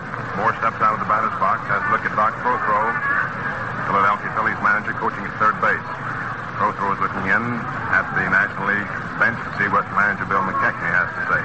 Newsom throws over the outside corner for called strike 1. 2-1 the count. On Terry Moore, 2 down, nobody on. Last half the fourth inning. National League ahead 3-0. Busby Buck Newsom taking lots of time, is ready to work now. Pitches, Moore swings, it's a fly ball out into left field. Ted Williams going over toward the left field foul line, stopping under it, and he makes the catch in fair territory, about 2 feet inside the foul line for the final out. Terry Moore flied to Ted Williams in left. So the National League is out in order in the last half of the fourth. No runs, no hits, no errors, nobody left on. And the score at the end of 4 complete innings remains the National League 3, the American League nothing. First half of the 5th inning coming up, and Luke Appling is scheduled to be the first hitter for the American Leaguers. He'll be followed by Frankie Hayes, who is now doing the catching for the American Leaguers, and then Buck Newsom, who is then on the mound doing the pitching. Buck took his 3 men there the first inning to face him. The last half of the fourth, down in 1-2-3 order. The first pitch was a drive. It looks like Wyatt is coming in to do the pitching for Brooklyn, or rather for the National Leaguers, a member of the Brooklyn team. Wyatt coming in to do the pitching for the National Leaguers, a member of the Brooklyn Ball Club. Pitches right-handed, so it's a Brooklyn battery in there now for the National Leaguers. Wyatt pitching with Babe Phelps catching, and they also have Lavaghetto at third, and Medwick in left field. So the Dodgers right at the moment have 4 players in the lineup. So the first man to face Wyatt here in the first half of the 5th inning will be Luke Appling, who has the only hit so far that the American Leaguers have in this contest, and that was a double in the 2nd inning against the right field pavilion wall. That was on the play which Max West was forced to retire from the game after trying to make the catch, leaping into the wall, and was injured on the play. Wyatt is still taking his warm-up tosses with Phelps. The first half of the 5th inning. So far, both teams have fielded flawlessly. Not any bobbles being committed of any kind. The first play of the game out there was a high bounder, which was a play which we thought might be a question as to whether it was a hit or an error, although in my book, Gordon could have never fielded the ball the way it bounded and caught a runner at first base, even if he had to come down with the ball, because he couldn't have landed in time to make the throw to get settled. The first pitch to Appling, a strike 1 call. Luke Appling batting, the Chicago White Sox, bats right-handed. Wyatt steps in on the mound. This is the 3rd pitcher for the National Leaguers. All 3 have been, every pitcher in the game so far has been a right-hander. Wyatt's winding up, and here's the next one. Ball, it was high, 1-1. 1 ball and 1 strike, the first half of the 5th. Wyatt steps over to the rosin bag and steps in on the mound to get his signal from Babe Phelps for the next pitch. Whitlow Wyatt is the man. He's into his windup. The count is 1-1. Here it is, and a ground ball down the first baseline. Mize scoops up the ball, races over to the bag, making the put out unassisted. Appling grounded out to Mize unassisted. So it's 1 down, and that brings up Frankie Hayes, the Philadelphia Athletic catcher, bats right-handed. Waiting now for Wyatt. Wyatt was over there to cover the bag in case Mize didn't have time to make the play himself. So he's strolling back into the rubber. 1 down, nobody on. The score 3-0 in favor of the National Leaguers. It's the first half of the 5th. Steps in on the mound and got his signal from Babe Phelps for the initial pitch here to Frankie Hayes. 1 man down. Wyatt goes into his windup. Here it comes. Strike 1 called. That one caught the outside corner. 1 strike. Practically all of the hitting in this contest happened in the first inning. Wyatt's into his windup. Here's the next pitch. Ball outside and high. He was tempted for a moment. Looks like he was going to take a cut at it. 1 ball and 1 strike. 1-1 with 1 man down. This is Hayes' first appearance at the plate since going into the game, replacing Bill Dickey. Wyatt starts the old windup for the next one. Here's the pitch, and it's strike 2. He swung at it. 2 strikes and 1 ball is the count on Hayes. 2 strikes, 1 ball. Frankie Hayes batting. Wyatt rubbing the gloves off the ball, steps in on the mound and got his signal once again from Babe Phelps. We're in the first half of the 5th inning with 1 man down. Into his windup. And here's the next pitch on a ground ball going down to Lavaghetto. He takes it a big hop. There's the throw out at first. Lavaghetto to Mize for the 2nd out. 2 away. And that brings up Joe Gordon, American Leaguer's 2nd baseman. Gordon on his other trip to the plate struck out. That was in the 2nd inning against Paul Darrington. He didn't get a chance to face Bucky Walters. That's right-handed. 2 away. Nobody on. Wyatt's in on the mound. He's into his windup, and here's the first pitch. Foul tip. That one glanced off from the umpire's protector. Bounced about halfway back out to Wyatt, and Beans Reardon looks the ball over, pronounced it okay, and it's tossed back to Wyatt. 1 strike is the count on Gordon with 2 down. Wyatt steps in on the mound. Getting a signal now from Phelps. Winding up for the pitch. Here it comes. Strike 2. He took another cut. 2 strikes on Joe Gordon. 2 strikes with 2 down and nobody on. First half of the 5th. Sit on the mound to get his signal once again. Starts his wind up here for the next pitch to Gordon. Ball inside. 2 strikes and 1 ball. 2 strikes, 1 ball is the count. Wyatt looks around at the outfield for the moment. Looks over to the bench. And starts to get his signal from Babe Phelps. Winding up for the pitch. And it's strike 3. Gordon went down swinging for the 3rd out, retiring the side. The results there in the first half of the 5th inning show no runs, no hits, and no errors. That's 4 1/2 innings, so now the umpires will start changing their positions. Joe Basel calling balls and strikes and back to the plate. Stewart is moving over to first base. Tipgrass down to second, and Beans Reardon working at third. The National Leaguers have several players warming up now. So the first batter for the National Leaguers here in the last half of the 5th inning will be Wyatt of the Brooklyn Dodgers. We noticed Oscar Art of the Dodgers, Merrill May of the Phillies, Eddie Miller of the Boston Bees, Frank McCormick of the Cincinnati Reds, and Joe Moore of the New York Giants are all down there limbering up. So it looks like about the end of this inning that we're liable to have a wholesale substitution list going in. We're all set to go. Wyatt batting. That's right-handed. First man. Newsom's into his windup for the initial pitch. Here it is. Inside, ball 1. 1 ball is the count. The umpires again are Basel of the American League calling balls and strikes. Stewart, the National first base. Tipgrass, the American, is second. Reardon of the National is third. The next pitch is a called strike on Wyatt. So the count is even up 1-1. 1 ball and 1 strike. The last half of the 5th inning. He's into his windup. Here's the next one. Strike 2. He took a cut at that one. 2 strikes and 1 ball. Arky Vaughan on deck.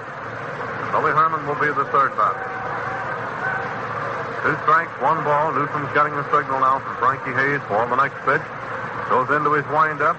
He has a very peculiar windup. Here's the pitch, and it's a foul ball going into the stands.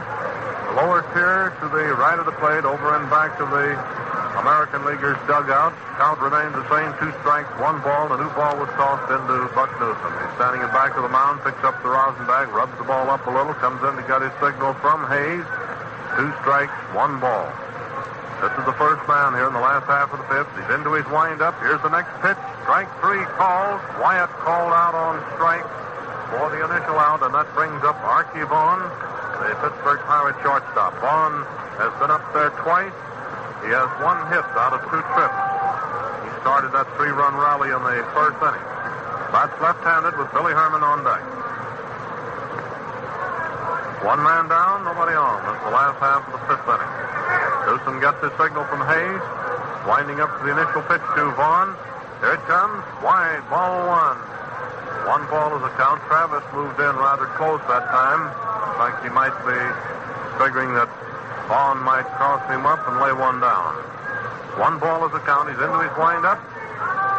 1 away. Here's the next pitch, and there goes the fly ball going out to left field. Williams coming over just inside of the foul line. He takes it for the 2nd out. Vaughan out on a fly to Ted Williams in left. So it's 2 away, and that brings up Billy Herman, the Chicago Cubs second baseman. So far, the leading hitter in the ball game. He's been up there twice and has 2 hits, getting a single in the first inning and another single in the third, a play in which Joe Gordon made a great stop of his grounder over and back to second base, but Herman beats the throw to first. There's 2 down, Herman batting, Nicholson on deck. Newsom's into his windup. Here's the pitch. He floated 1 up there that time, but the pitch was wide for ball 1. 1 ball is the count. But 1 man down, or 2 men down rather. 2 away. 1 ball is the count on Billy Herman. Here's the next one. Ball 2 outside and high. 2 balls and no strikes. 2 balls, no strikes.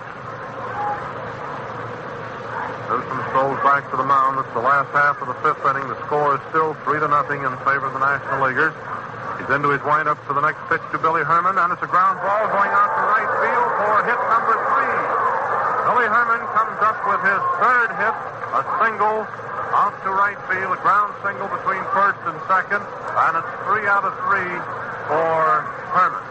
That brings up Bill Nicholson of the Chicago Cubs, playing right field for the National Leaguers. That's left-handed. On his other trip to the plate, he was out when Keller raced over into the bullpen down the right field line to make a nice catch on his fly ball. Herman on second, 2 down. Newsom steps in on the mound, getting set. Here's the pitch. Foul ball in back of the plate for strike 1. Johnny Mize on deck. 2 down. Herman on first base. Nicholson batting with Mize on deck. Newsom steps in on the mound. Getting a signal now from Hayes. Goes into his stretch. He's all set for the pitch. Here it is. And there goes the drive. Looks like it might be pretty close to the wall. No, it's about 5 feet in front of the wall. It's taken out there in right field for the third out, retiring the side. The result in the last half of the 5th inning, no runs, 1 hit, and no errors. This boy Keller has had quite a day out there in right field for the American Leaguers. He's had 4 or 5 put-outs, making a couple nice catches. The score going into the first half of the 6th inning still reads 3-0 in favor of the National League. As we go into the first half of the 6th inning, manager Bill McKechnie of the Cincinnati Reds, who's piloting the National League entry this year, is making some wholesale substitutions. So far, we've seen go out onto the field Eddie Miller to replace Arky Vaughan at shortstop. Pete Costarard, Miller, of course, the Boston Bees. Pete Costarard of the Brooklyn Dodgers replacing Billy Herman at second base. Frank McCormick going in at first base to replace Johnny Mize, McCormick of the Cincinnati Reds. And incidentally, up until this ball game, Frank McCormick, from his freshman year in the big leagues, had played every inning of every All-Star game which he's participated, and he's participated in every one since he's been in the big league. But Johnny Mize started today, but McCormick is right back in there. Over at third base, Merrill May of the Philadelphia Phillies is replacing Cookie Labagetto. In the outfield, in left field, we see Joe Moore of the New York Giants replacing Ducky Medwick. Looks like Terry Moore still in center field. And over in right field, looking through the screen, looks to be Mel Ott, captain of the New York Giants. So there are your changes. Whitlow White still pitching for the National League. Babe Phelps catching a Dodger battery. Out of the Giants in right, Terry Moore of the Cardinals in center. Joe Moore of the Giants in left. Merrill May of the Philadelphia Phillies at third. Eddie Miller of the Boston Bees at short. Pete Costarard of the Brooklyn Dodgers at second. And Frank McCormick of the Cincinnati Reds at first base. 3-0 is the score in favor of the National League. First half of the 6th inning. Larry French, by the way, is warming up for the National Leaguers in the National League bullpen. Up to the plate, starting off the first half of 6 for the American League, is Buck Newsom. Hits him right-handed. Whitlow White starts the windup. First pitch to Newsom is a fast one high for ball 1. Newsom's a pretty good hitter for pitcher. One time this season, he had a perfect day down in Washington, of which he was very proud. Swings that bat and down on the end of the handle. White gets his sign from Phelps. In comes the pitch. Strike 1, it's called right through the middle, letter high. The cheer you just heard was an announcement that Terry Moore of the Cardinals will remain in center field over the loudspeaker here, which the St. Louis fans naturally cheered. 1-1 the count on Newsom. 3-0 National League, first half of 6th inning. Wyatt's pitch is swung on to line drive in the right field, falling in there safely for a base hit. Mel Ott takes on one hop, throws in the Costarard at second. And Newsom lines a single to right for the second hit obtained by the American League so far in the ballgame. Brings to the plate Cecil Travis. Washington Senators third baseman, left-handed hitter, who in 2 trips to the plate flied to center in the first inning and lined to left in the third. Wyatt hooks in, takes his stretch. Newsom has to stroll off first. In comes the pitch. Strike 1, it's called. Fast one, above the knees, through the middle. Merrill May at third, in close. Outfield, touch toward left, almost straight away. White working slowly, steps on. Newsom inches off first base. In comes the pitch. Travis takes it low inside for ball 1. 1-1 the count. Ted Williams is on deck. First half, sixth inning with the National League leading 3-0, getting all their runs in the first inning. Singles by Vaughan and Herman and a home run by Max West. Stretch by Wyatt. Pitch outside for ball 2. 2-1 the count on Cecil Travis.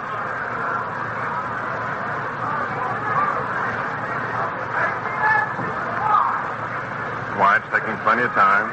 Larry French still warming up from the National League with Harry Danning of the Giants. Wyatt pitches. Travis swings, fouls it off to the left of the plate. Up against the lower boxes.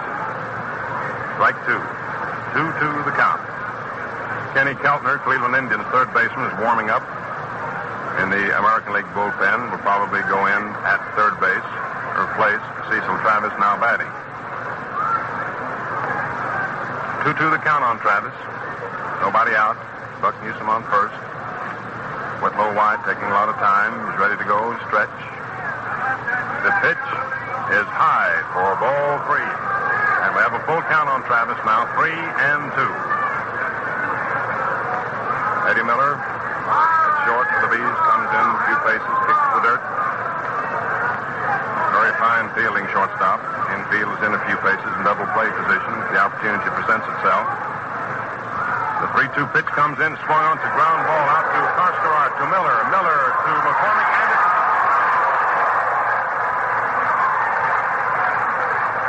Cecil Travis hitting into a double play. Second to short to first. Karskarat to Miller to McCormick. And that nips in the bud a potential American League rally here in the first half of the sixth inning with the National League ahead 3-0. 2 down, nobody on, and Ted Williams the batter. Williams walked in the first inning, grounded out the second and the third. No hits.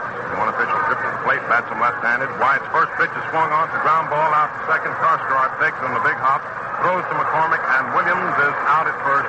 Second to first, Karskarat to McCormick. And so for the American League in the first half of the sixth inning, no runs, 1 hit, no errors, and nobody left on base.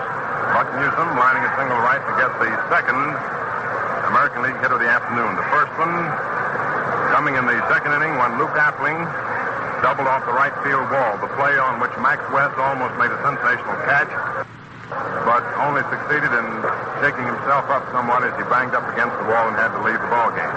Kenny Keltner is going in to play third base for the American League to replace Cecil Travis.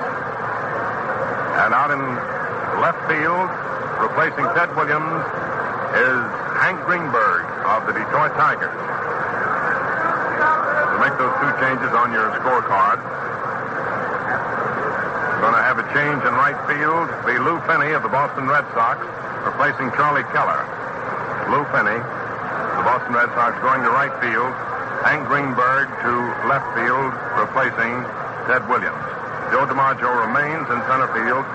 Kenny Keltner of the Cleveland Indians takes over third base, replacing Cecil Travis. Luke Appling remains at short. Joe Gordon at second. Jimmy Fox at first. So here's your American League lineup again very quickly. Newsom pitching. Hayes catching. Fox at first. Gordon second. Appling at short. Keltner at third. Greenberg in left field. DiMaggio in center. And Lou Finney in right field. There are your changes, which is holding up the ball game momentarily as the umpire back to the plate. Now Steve Basil gets them. And Bobby Feller starts to warm up in the American League bullpen. As we go into the last half of the sixth inning with the National League leading 3-0, Frank McCormick comes up for his first time in the ball game, replacing Johnny Mize at first base. McCormick bats him right-handed. Newsom starts to wind up. First pitch to McCormick is swung on. It's a pop fly high into the air toward third base. Kenny Keltner shading his eyes from the sun under it, and he makes the catch just outside the foul line so that it's caught in foul territory for the first out. 1 down. That brings to the plate Babe Phelps, Brooklyn Dodger catcher, who replaced Johnny Lombardi, the starting catcher for the National League this afternoon. Phelps bats them left-handed. Outfield straight away for him. Newsom looks in to get the sign from Frankie Hayes. Starts his wind-up. Sidearm pitch outside for ball 1. Young Bob Feller warming up in the American League bullpen. Larry French, a left-hander, warming up in the National League in the senior circuit bullpen out along left field. 1-0 count on Babe Phelps. In comes a slow floater. Outside for ball 2. Crowd gets a kick out of Newsom when he throws that slow floater up there. And Newsom registers disgust every time that floater doesn't get in there for his called strike. In comes his pitch, a fastball over the outside corner for a called strike. It's 2-1 now on Babe Phelps. 1 down, nobody on, last of the 6th. National League leading 3-0. It's been a nip and tuck struggle since the very first inning when the National League scored their 3. The pitch is inside for ball 3. And the count now on Phelps is 3-1. Babe had to step away from that one. Newsom turns, looks at his outfield now. Wipes his brow with his sleeve of his left hand on his left arm. Ready for the 3-1 pitch. Phelps gets set. In it comes. It's low inside for ball 4, and Phelps walks. That's the first base on balls given up by Newsom since he took over pitching for the American League at the start of the 4th inning. Up to the plate steps Joe Moore of the New York Giants, who replaced Joe Medwick in left field. Joe bats him left-handed. Medwick, when hitless in 2 trips. Joe Moore's up in place of Medwick now. With Phelps on first base, it's 1 away. Newsom takes the stretch. In comes the pitch to Moore. Called strike. Fastball knee-high through the middle. Outfield straight away for JoJo. He doesn't pull him. It's a lock to left center. Newsom studies. The batter takes his stretch. Phelps leads off first. In comes the pitch, swung on, fouled off to the left of our CBS booth into the stands in the upper deck. A man stood up and made a catch of it for a souvenir. Crowd around him gives a nice little hand. 2 strikes on Joe Moore. Newsom goes to the Rosenbag, gets the touch. 1 away. Last half of the 6th inning with Babe Phelps on first. 1 down. Slow stretch by Newsom. Pitches, fouled off up to the screen, back to the plate, rolling right on down. On deck is Merrill May of the Philadelphia Phillies, who replaced Cookie Lavagetto at third base in the first half of the 6th inning. 2 strikes on Joe Moore, soaks up on that bat about 2 inches. Phelps strolls off first. Again, Newsom takes a stretch, look at the runner. Pitch. Outside, ball 1. 1-2 the count on the New York Giants. Left fielder Joe Moore. Hank Greenberg out in left field now. Joe DiMaggio in center and Lou Finney in right.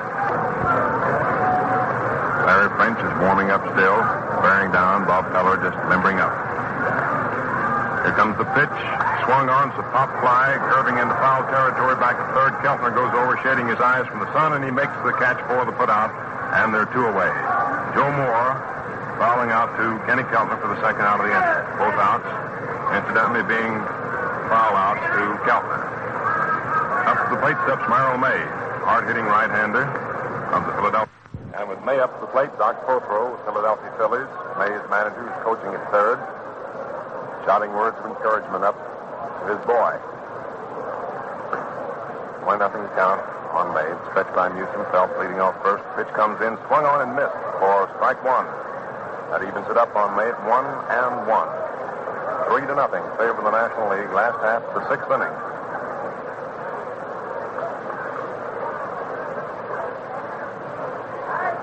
Newsom again ready to go. Here comes the pitch. Fast one high for ball 2. 2-1 the count on Merrill May. Terry Moore on deck. Newsom decides to stop just for a little while. Tucks his glove up under his left arm, goes back to the Rosenbag. Puts out the outfield as usual. Comes back upon the hill now, is ready to go. Again, that slow stretch of his. The pitch inside for ball 3. And it's 3-1 on May. Frank Hayes, catching for the American Leagues now. Walks 2 paces out toward the mound before returning the ball to Newsom. Hollers something to him. Back behind the plate, goes into his crouch to give Newsom the sign. 3-1 pitch about to be served up. Phelps leading off first. Here's the pitch, swung on, fouled off. High back of first over the roof between the arc lights for the second strike. We have a full count now in Merrill May. 3-2. 2 down. Phelps on first. Dave will be ready to break for second on the pitch. Houston again taking time. Wants to be sure of his pitch if he can. Bobbles the ball around his glove. Steps on, takes a slow stretch. Phelps gets off, ready to break for second. There he goes. The pitch comes in, swung on to drive out into center field. Joe DiMaggio under it, waiting, taps his glove, and he makes the catch for the put out. And that's all for the National League in the last half of the 6th inning. No runs, no hits, no errors. 1 man left on base. Dave Phelps, who has walked, and with the ball game 2/3 over, the score remains the National League 3, the American League nothing. And going into the first half, 7th inning, France lost. And Hank Danning of the New York Giants is going in now to do the catching for the National Leaguers. Larry French, the Chicago Cubs, coming in on the mound to do the pitching. And the first batter in the first half of the 7th inning will be Lou Finney of the Boston Red Sox. He'll be followed by DiMaggio and Fox. The first half of the 7th, and the score still reads 3-0.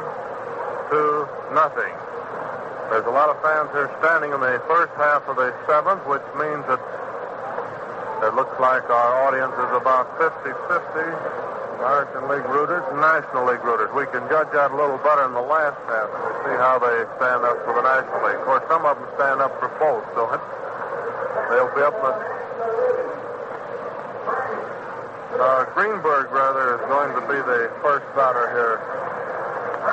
Greenberg is the first batter for the American League. Be followed by Finney.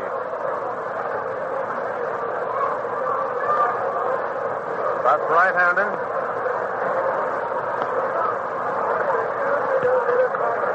French winding up. Here's the first pitch, and it's outside and high for ball 1.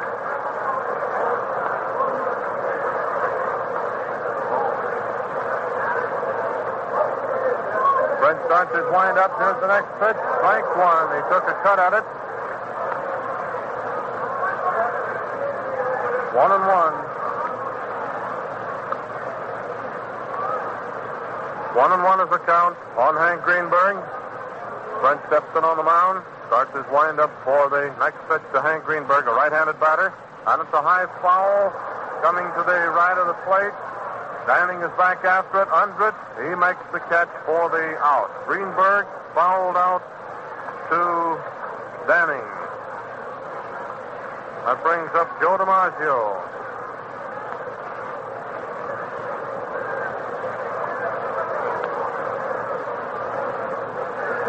Joe Cronin coming out from the bench.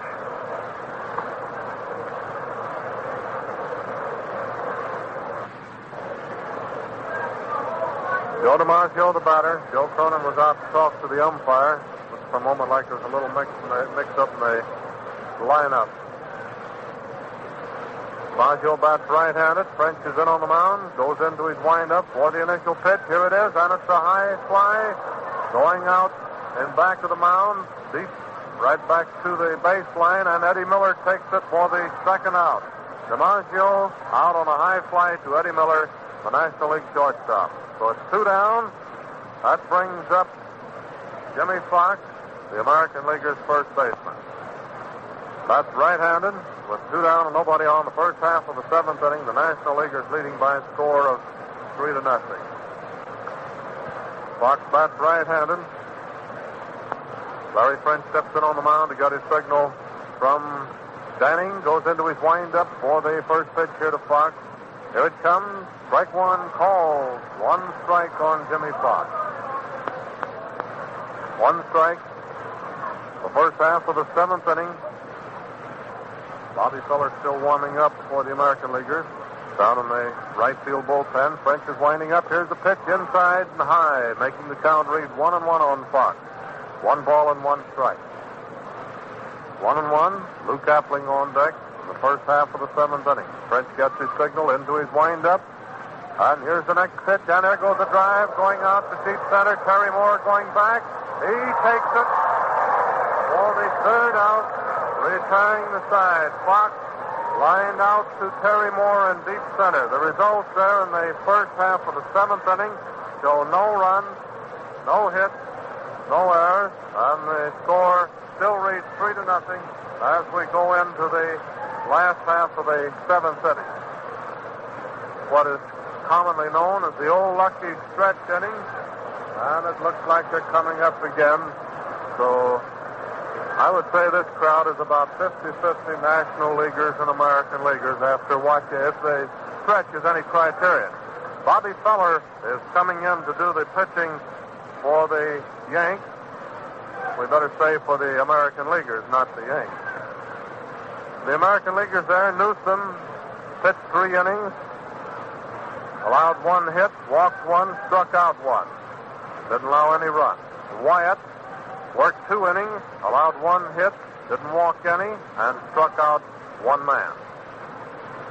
Bobby Feller of the Cleveland Indians now on the firing line for the American Leaguers. The right-hander. Hemsley doing the catching. Feller and Hemsley. Bobby Feller and Raleigh Hemsley of the Cleveland Indians are now the battery for the American Leaguers. And the first man up for the National Leaguers here in the last half of the seventh inning is Terry Moore, center fielder, the St. Louis Cardinals. This is Terry's third appearance at the plate. He hasn't any hits so far. That's right-handed. Bobby Feller steps in on the mound. Getting a signal now from Raleigh Hemsley for the initial pitch here to Terry Moore. Goes into his windup. Here it is. And it's strike 1 call. Moore feinted as if to bunt. Changed his mind, and it was a called strike. 1 strike, Terry Moore batting. The first batter here for the National Leaguers in the last half seventh. Here's the next pitch. Ball inside and low. Going clear on back to the stands. And new ball goes into the game. 1-1. That one was low in the dirt. Ball got away from Hemsley. Fellow rubs up that new ball. Steps in on the mound to get his signal from Raleigh Hemsley for the next pitch to Terry Moore.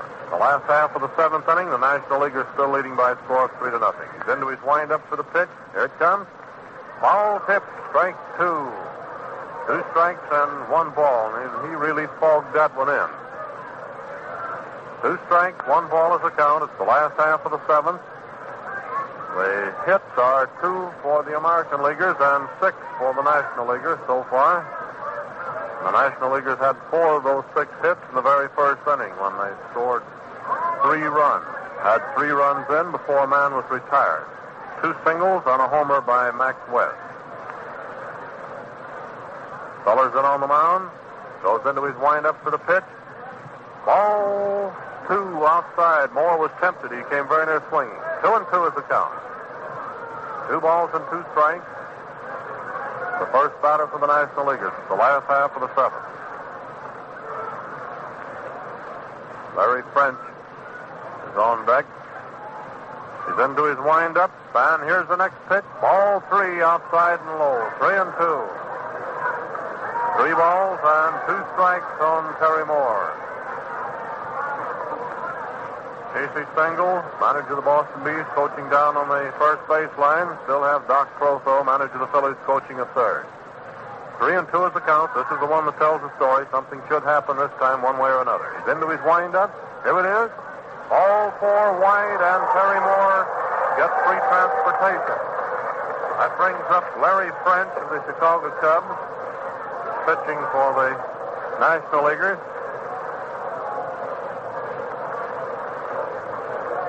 With Eddie Miller on deck.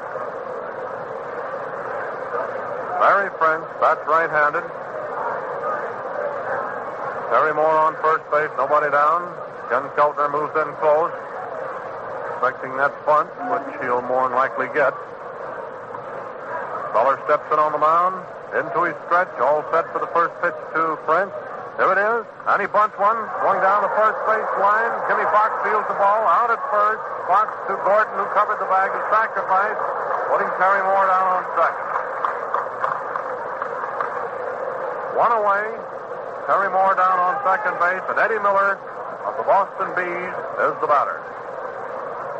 Playing shortstop for the National Leaguers. That's right-handed. And he'll be followed by Pete Koskar of the Brooklyn Dodgers. The last half of the seventh inning with a score reading 3-0. There's one away. Terry Moore down on second base. Feller steps in on the mound, getting a signal from Raleigh Hemsley here for the first pitch to Eddie Miller, a right-handed batter. All set. Here it comes. On a foul ball. Coming back into the fans, the upper deck, and back to the plate for strike one. One strike. A new ball was tossed into Feller. He's rubbing the gloss off of it before stepping in on the mound to get his signal. The last half of the seventh inning. Back in on the mound. Terry Moore down on second base. One away. Up goes the arm. All set for the pitch. Here it comes. Ball. It was inside. 1-1. 1 ball and 1 strike.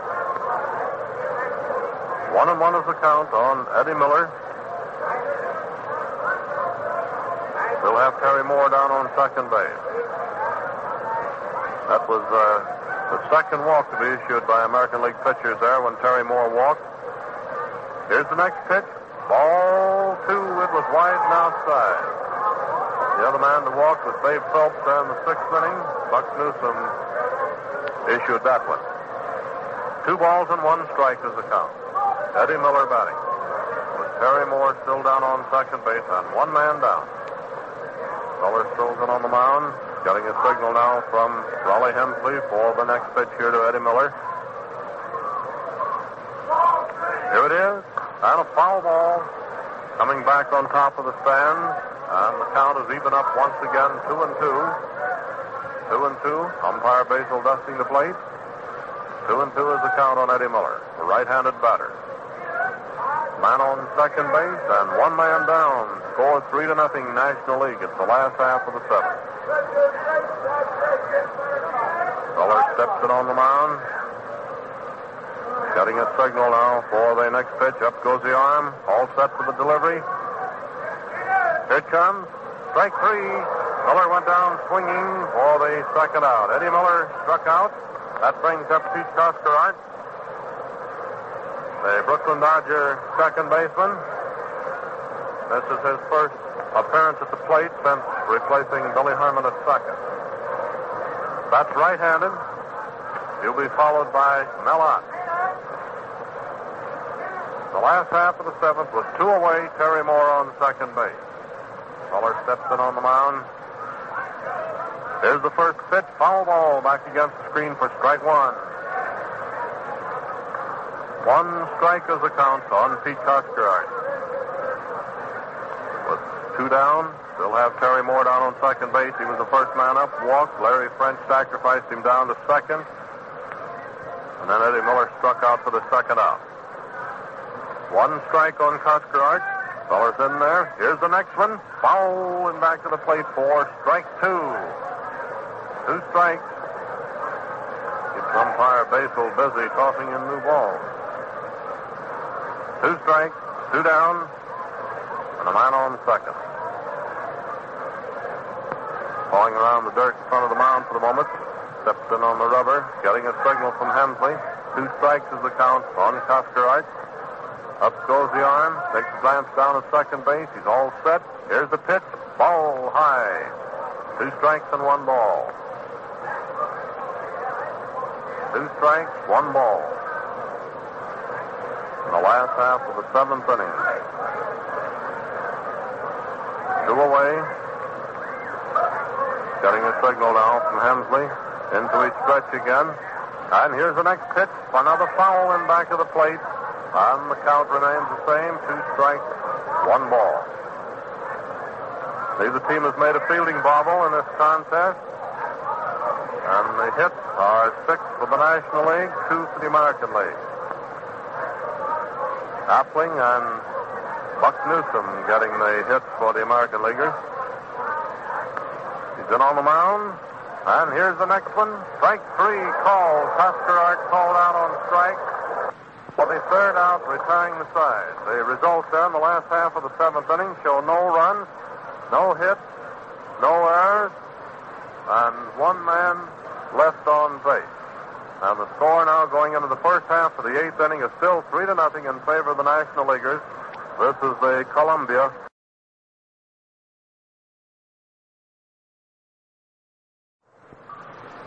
This is the WBBM Air Theater, Wrigley Building, Chicago.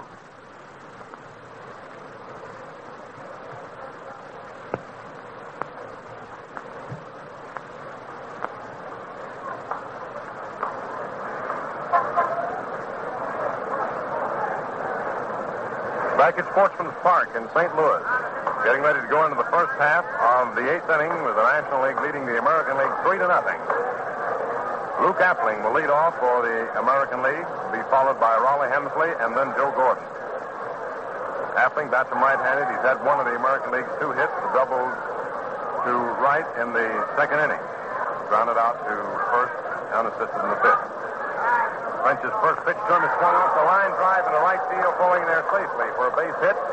Fielded on one hop by Mel Ott, throw in to Pete Skarsgård at second. Appling holds up at first for his second hit of the afternoon and the third American League hit. So far, the American Leaguers have had only one man to reach second, and that was Appling when he doubled. Harry Danning talking to umpire Basil back at the plate. Up to the plate now steps Raleigh Hemsley. That's him right-handed. Appling on first, stretched by French. Looks the runner. Pitch. Hemsley swings, fouls it off to the right of the plate, coming down into the lower stands for strike 1. Kirby Higbee is warming up for the National League in the bullpen, and Carl Hubble of the New York Giants.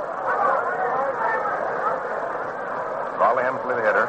Nobody out. First half of the eighth inning. One man on. 3-0 favor of the National League. Appling takes his lead off first. McCormick on the bag. Hold him on. The pitch. Swung on, popped high in the air. Back of the plate, Harry Danning. Under it, waiting, and he makes the catch, 4 foot out just to the right of the plate in foul territory, and there's one away. Hemsley fouling out to Danning. One down. Time called a moment by umpire Steve Basil. Going to have a pinch hitter for Joe Gordon. It's Ray Mack of the Cleveland Indians. Half of that sensational three-stone combination of Cleveland, Boudreaux, and Mack. It's Ray Mack coming in to bat in place of Joe Gordon. Hits him right-handed. Appling on first, one away. Larry French, left-hander, takes his stretch pitches. Mack swings. It's a slow roller, curving foul down the third baseline, fielded by Del Baker, manager of the Detroit Tigers. Strike 1 on Ray Mack. Bobby Feller is the next scheduled hitter. National League leading 3-0. It's the first half of the eighth inning. French blows on the pitching hand, steps on the hill, looks in. Danning crouches, gives him the sign. Outfield over toward left for Mack. French takes his stretch. Look at Appling, the pitch. Sort of hit foul off the back of the plate unintentionally by Ray Mack. He started to hold back. The ball hit his bat and found it fouled into the stand for strike 2. Merrill May gets the new ball thrown down the third and hands it over to French, rubbing up the cover, looking into the plate. Mack bent at the knees, crouching over the plate, swings the bat from down on the end of the handle. French is ready to go. Appling moves off first.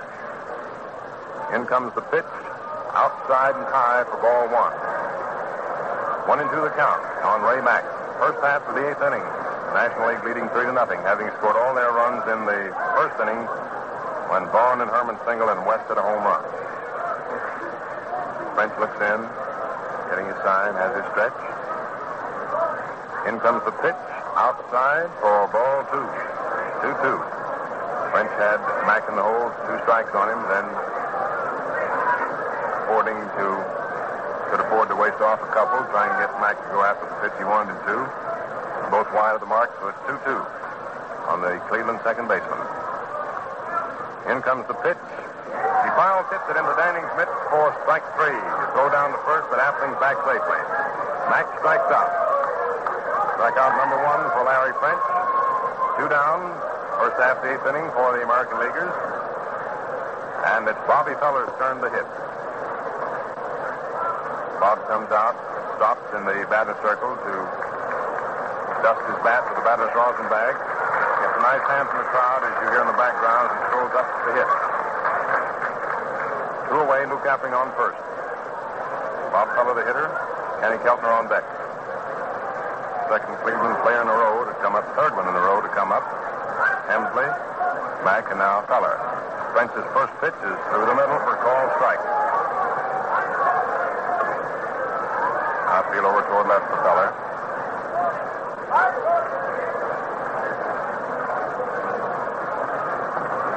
French taking plenty of time. Looks in to get his sign from Hank the horse. There's that long stretch of his, looking at the runner, then pitches high outside for ball 1. And it's 1-1 on Bob Feller. Tommy Bridges warming up in the American League bullpen. Hubble and Higbee still doing bullpen duty in the National League bullpen out in left field. 1-1 the count on Feller. Appling moves off first. The pitch is swung on and missed for strike 2. 1-2 on young Bob Fireball Feller. Eddie Miller raises his glove up over his eyes, looking up into the sun to see how it's going to affect him in case Feller should pop one up in his direction. Larry French, left-hander, Chicago Cubs, working for the National League on the mound, comes in there with the pitch. It's swung on and missed for strike 3. And that's all for the American League in the 8th inning. No runs, 1 hit, no errors, 1 man left on base. And the score at the end of 7.5 innings remains the National League 3, the American League nothing. Strikeout number 2 for French. And the American League so far still has been able to get more than 1 man as far as second base. And that came in the second inning when Luke Appling, who's had 2 of the American League's 3 hits, lined a double off the right field wall. That was the first hit, incidentally, for the American Leaguers. The second one was obtained by Buck Newsom in the 6th inning, the second American League pitcher. And the third hit obtained by Appling here in the 8th inning. American Leaguers have been stifled with the power so far by Paul Derringer, Bucky Walters, Whitlow White, and now Larry French. We have a replacement out at shortstop for the American League. Lou Boudreau of the Cleveland Indians has gone out to short to replace Luke Appling. And so now we have on the field Cleveland's outstanding second base combination. The outfit are the 2 boys that have helped Cleveland no end this year in their battle for honors in the American League. Lou Boudreau at short and Ray Mack at second.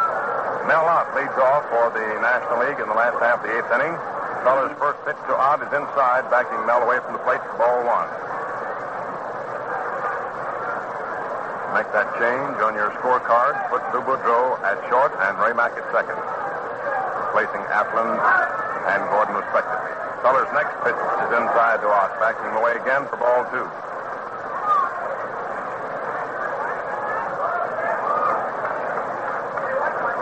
Frank McCormick on deck. Will come Harry Danning. Ott bats him left-handed. Outfield straight away for Ottie. He's been hitting a lot to left center and center. In comes the pitch outside for ball 3, and it's 3-0 on Ott. The Giants captain stoops over to pick up a little dirt. Has a look at Doc Prothro coaching at third. Rainey Stein might be passed along his way. 3-0 pitch is high for ball 4, and Ott walks. One of Merrill's specialties. He received more bases on balls than any other player in the National League since he's been in the national pastime in the Big Top. Buck McCormick. Frank McCormick, first baseman of the Cincinnati Reds, the hitter, bats him right-handed.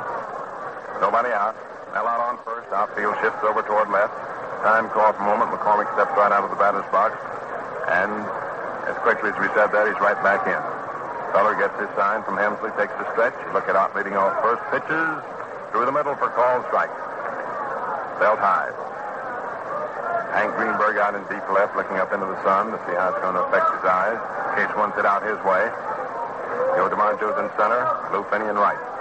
Art moves off first. Feller takes his stretch, pitches. It's a bunt down the third base line. In comes Keltner fast. The throw's over to first. The Fox in time for the out, with Art going down to second. McCormick sacrificing Art to second. And is out. Keltner to Fox. One down. Art now in scoring position. Up to the plate comes Art's fellow teammate, Harry Danning. Currently the batting leader of the National League. Been playing a sensational game all season. Stamped himself as one of the finest backstops in the major leagues. Hits him right-handed. Outfield touch over toward left. Stretch by Feller. Art moves off second. Feller throws. Danning swings. Smash on the ground out into right field for base hit. Art comes around third on his way to the plate. The throw comes in, but it's wide of the mark. Art scores, and the ball gets away from Hemsley, and Danning moves on down to second base. And the National League goes out in front 4-0. Hank Danning, driving one on the ground between first and second in the right field for a base hit, gets credit for a run driven in.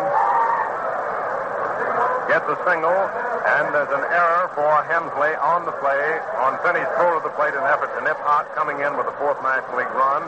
Hemsley lets the ball get away from him, enabling Danning to go down to second.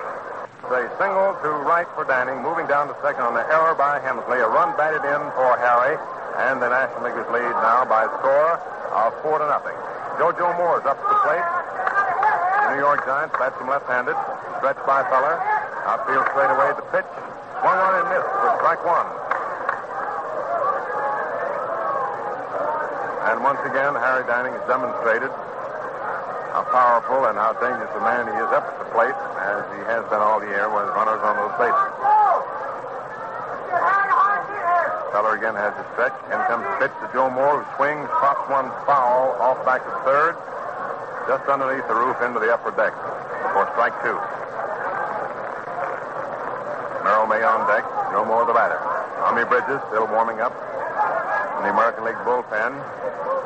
And Carl Hubble still warming up in the National League bullpen. Kirby Higbee has stopped his limbering up exercises. Stretch by Feller. The pitch high inside. Ball one. 2-1 the count. Just as the pitch came in, Lou Boudreau at short went over on to second base. Be in position to take the throw in an effort to catch Danning off the base, leaving shortstop wide open, but the pitch was high inside. So it's 1-2 on Joe Moore. One away, last half of the eighth inning, 4-0 favor the National League. Fourth run having come in this inning. The pitch is fouled off against the screen. Still 1-2.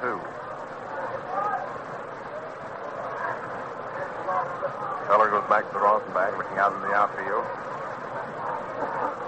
Doc Prothro pacing to and fro in his third base coaching spot. Casey Stengel doing the same at first base. Feller's ready to come back into action. 1-2 on Joe Moore, one down. Danning on second. Stretch by Feller. In comes the pitch. Moore swings the ground ball down to Mize at first. Rather, Fox, he throws over to pitcher who covers Bobby Feller for the second out, with Danning moving down to third on the play. Joe Moore grounding out. Fox to Feller, who covered the bag. Danning went to third on the play, so we have two down. And the batter, Merrill May, Philadelphia Phillies third baseman, bats him right-handed. Feller comes out in front of the mound and digs that little hole, which is characteristic of his pitching. Those of you who've ever watched him pitch have seen him do that countless times. Takes a full wind-up. First pitch to May. Inside, backing May away from the plate. It breezed his shirt, says umpire Steve Basel, and Merrill May is put on first base, having been hit by a pitched ball. He ducked away from it, just breezed his shirt, and now the National Leaguers have two men on. Merrill May on first, Harry Danning on third, and Terry Moore of the St. Louis Cardinals, always the favorite here nationally at Sportsman's Park, because he is the St. Louis Cardinal, one of the hometown boys, always gets a nice hand as he comes to the hit. Danning on third, first, 2 outs, last half of the 8th inning, 4-0 in favor of the National League. Terry Moore bats him right-handed. The first pitch he ducks away from for ball 1. Dropped right to the ground, sat down hard.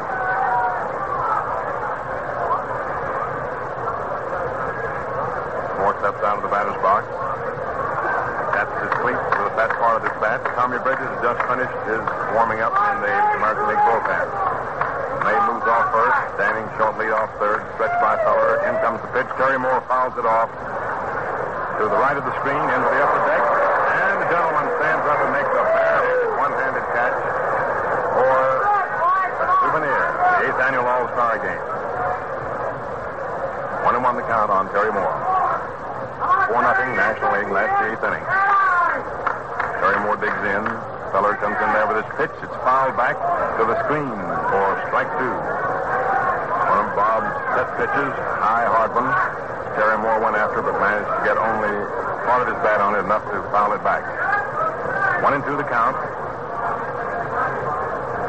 Outfield straight away for Terry Moore. Stands in close to the plate, beats in the batter's box. Standing comes off third, May off first. There he goes to second. The pitch is swung on, hit foul down the third base line, and one hop into the hands of Doc Prothro. 1-2 still on Terry Moore. Merrill May broke for second on the pitch, but it was foul. Comes back to first. Jimmy Fox on the bag. Now May moves off. Standing has short lead off third. Bob Feller takes a stretch. Here's the pitch. He swings and he misses as Terry Moore for strike 3. That's the third strikeout registered by Feller since he went in the 7th inning and the 2 innings in which he's pitched. That's all for the National League at the end of the 8th inning. 1 run, 1 hit, no error, 1 error, Raleigh Hemsley's error, and 2 men left on base. That was the first error of the ball game, by the way, when Hemsley let Benny throw at the plate, got away from him. So the score at the end of 8 innings is now the National League 4, the American League nothing.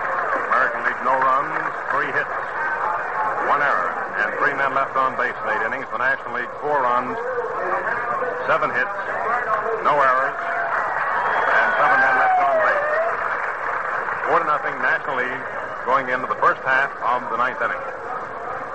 The big cheer that you just heard was the announcement that Carl Hubble is going in to pitch for the National Leaguers. So the battery for the National Leaguers here in the first half of the 9th inning will be Hubble and Danny.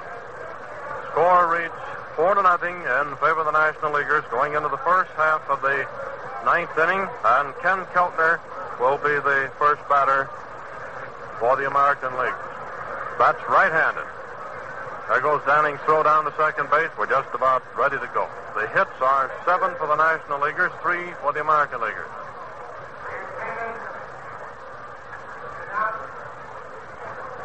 Keltner batting. 31,488 is announced as the attendance. Hubble steps in on the mound, getting a signal from Danning for the first pitch here to Ken Keltner, the Cleveland Indians. That's right-handed. Here's the pitch, and it's ball 1 low. First half of the 9th. 1 ball is the count on Keltner. Hubble's into his wind-up. Here's the next one. Strike. He swung at it 1-1. 1 ball and 1 strike on Ken Keltner.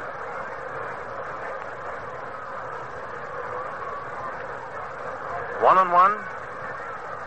Hubble's in on the mound again. Goes into his wind-up for the next pitch to Ken Keltner. And it's a foul ball going on top of the stands to the right of the plate. And it's now 2 strikes and 1 ball. 2 strikes, 1 ball is the count.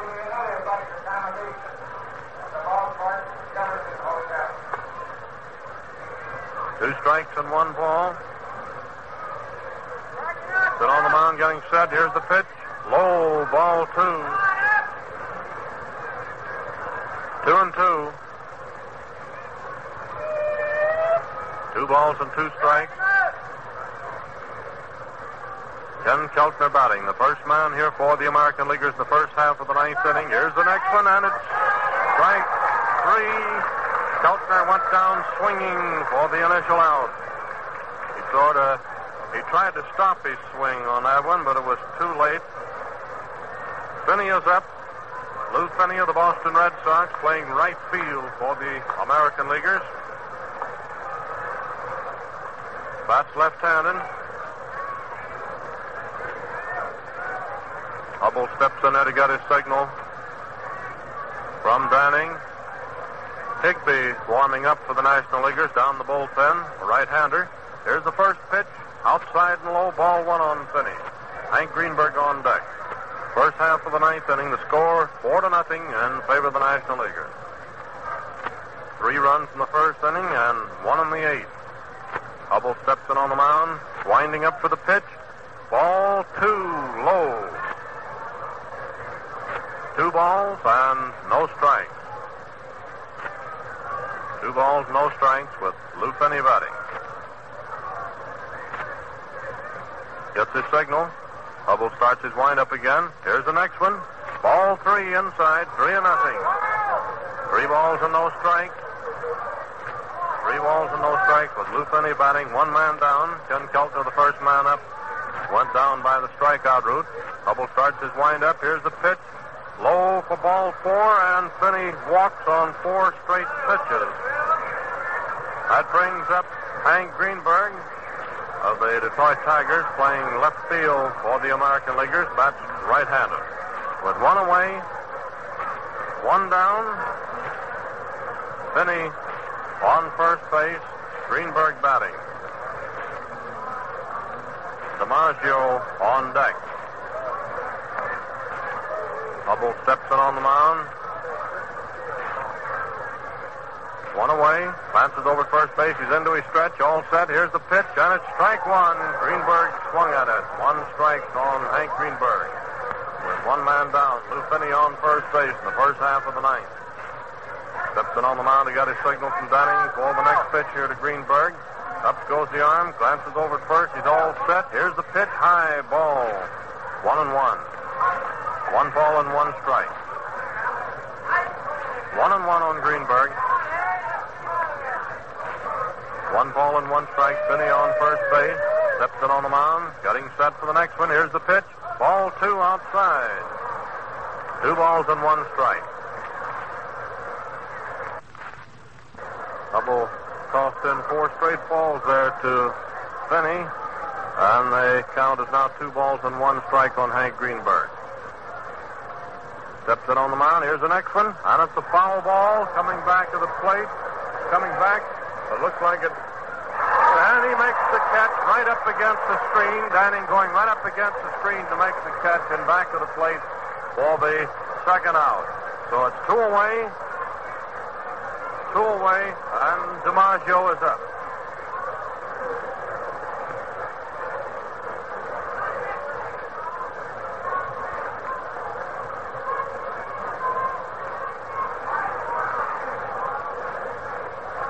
Joe DiMaggio, the batter.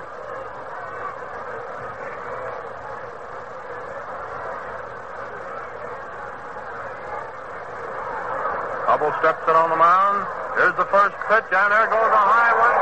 Going out to left field. A high fly. Joe Moore moves in. He takes it for the third out. Returning the side and ending the ball game with the National Leaguers winning by a score of 4-1. The results there in the first half of the ninth inning show no runs, no hits, no errors, 1 man left on base. The final score was 4-0 in favor of the National Leaguers. And now, Mel Allen. And so for the first time in the 8th Annual All-Star Classic, or for the first time in the history of this Midsummer Day's Dream, we've had a shutout. This is the first shutout we've ever had.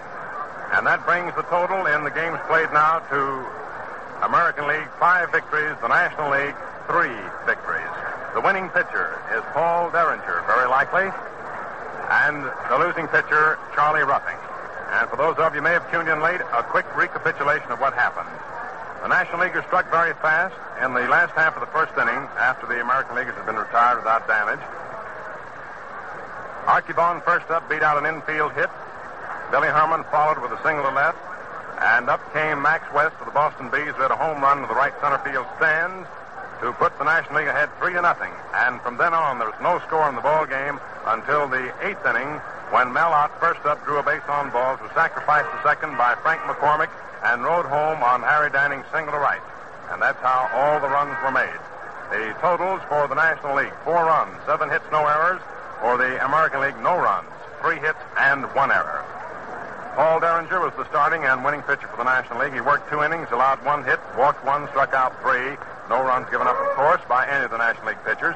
Bucky Walters took over in the third, pitched 2 innings, allowed no hits, no walks, no strikeouts. Whitlow Wyatt of the Brooklyn Dodgers came in the 5th inning. Pitched 2 innings, allowed 1 hit, no walks, struck out 1. Larry French of the Chicago Cubs came in the 7th. He worked 2 innings, allowed 1 hit, no walks, 2 strikeouts. And Carl Hubble of the New York Giants pitched the last inning, pitching 1 inning, in which time he gave up no hits, walked 1, and struck out 1. For the American League, Red Ruffing of the Yankees started, pitched 3 innings, allowed 5 hits, no walks, struck out 2, and 3 runs were given up by Red.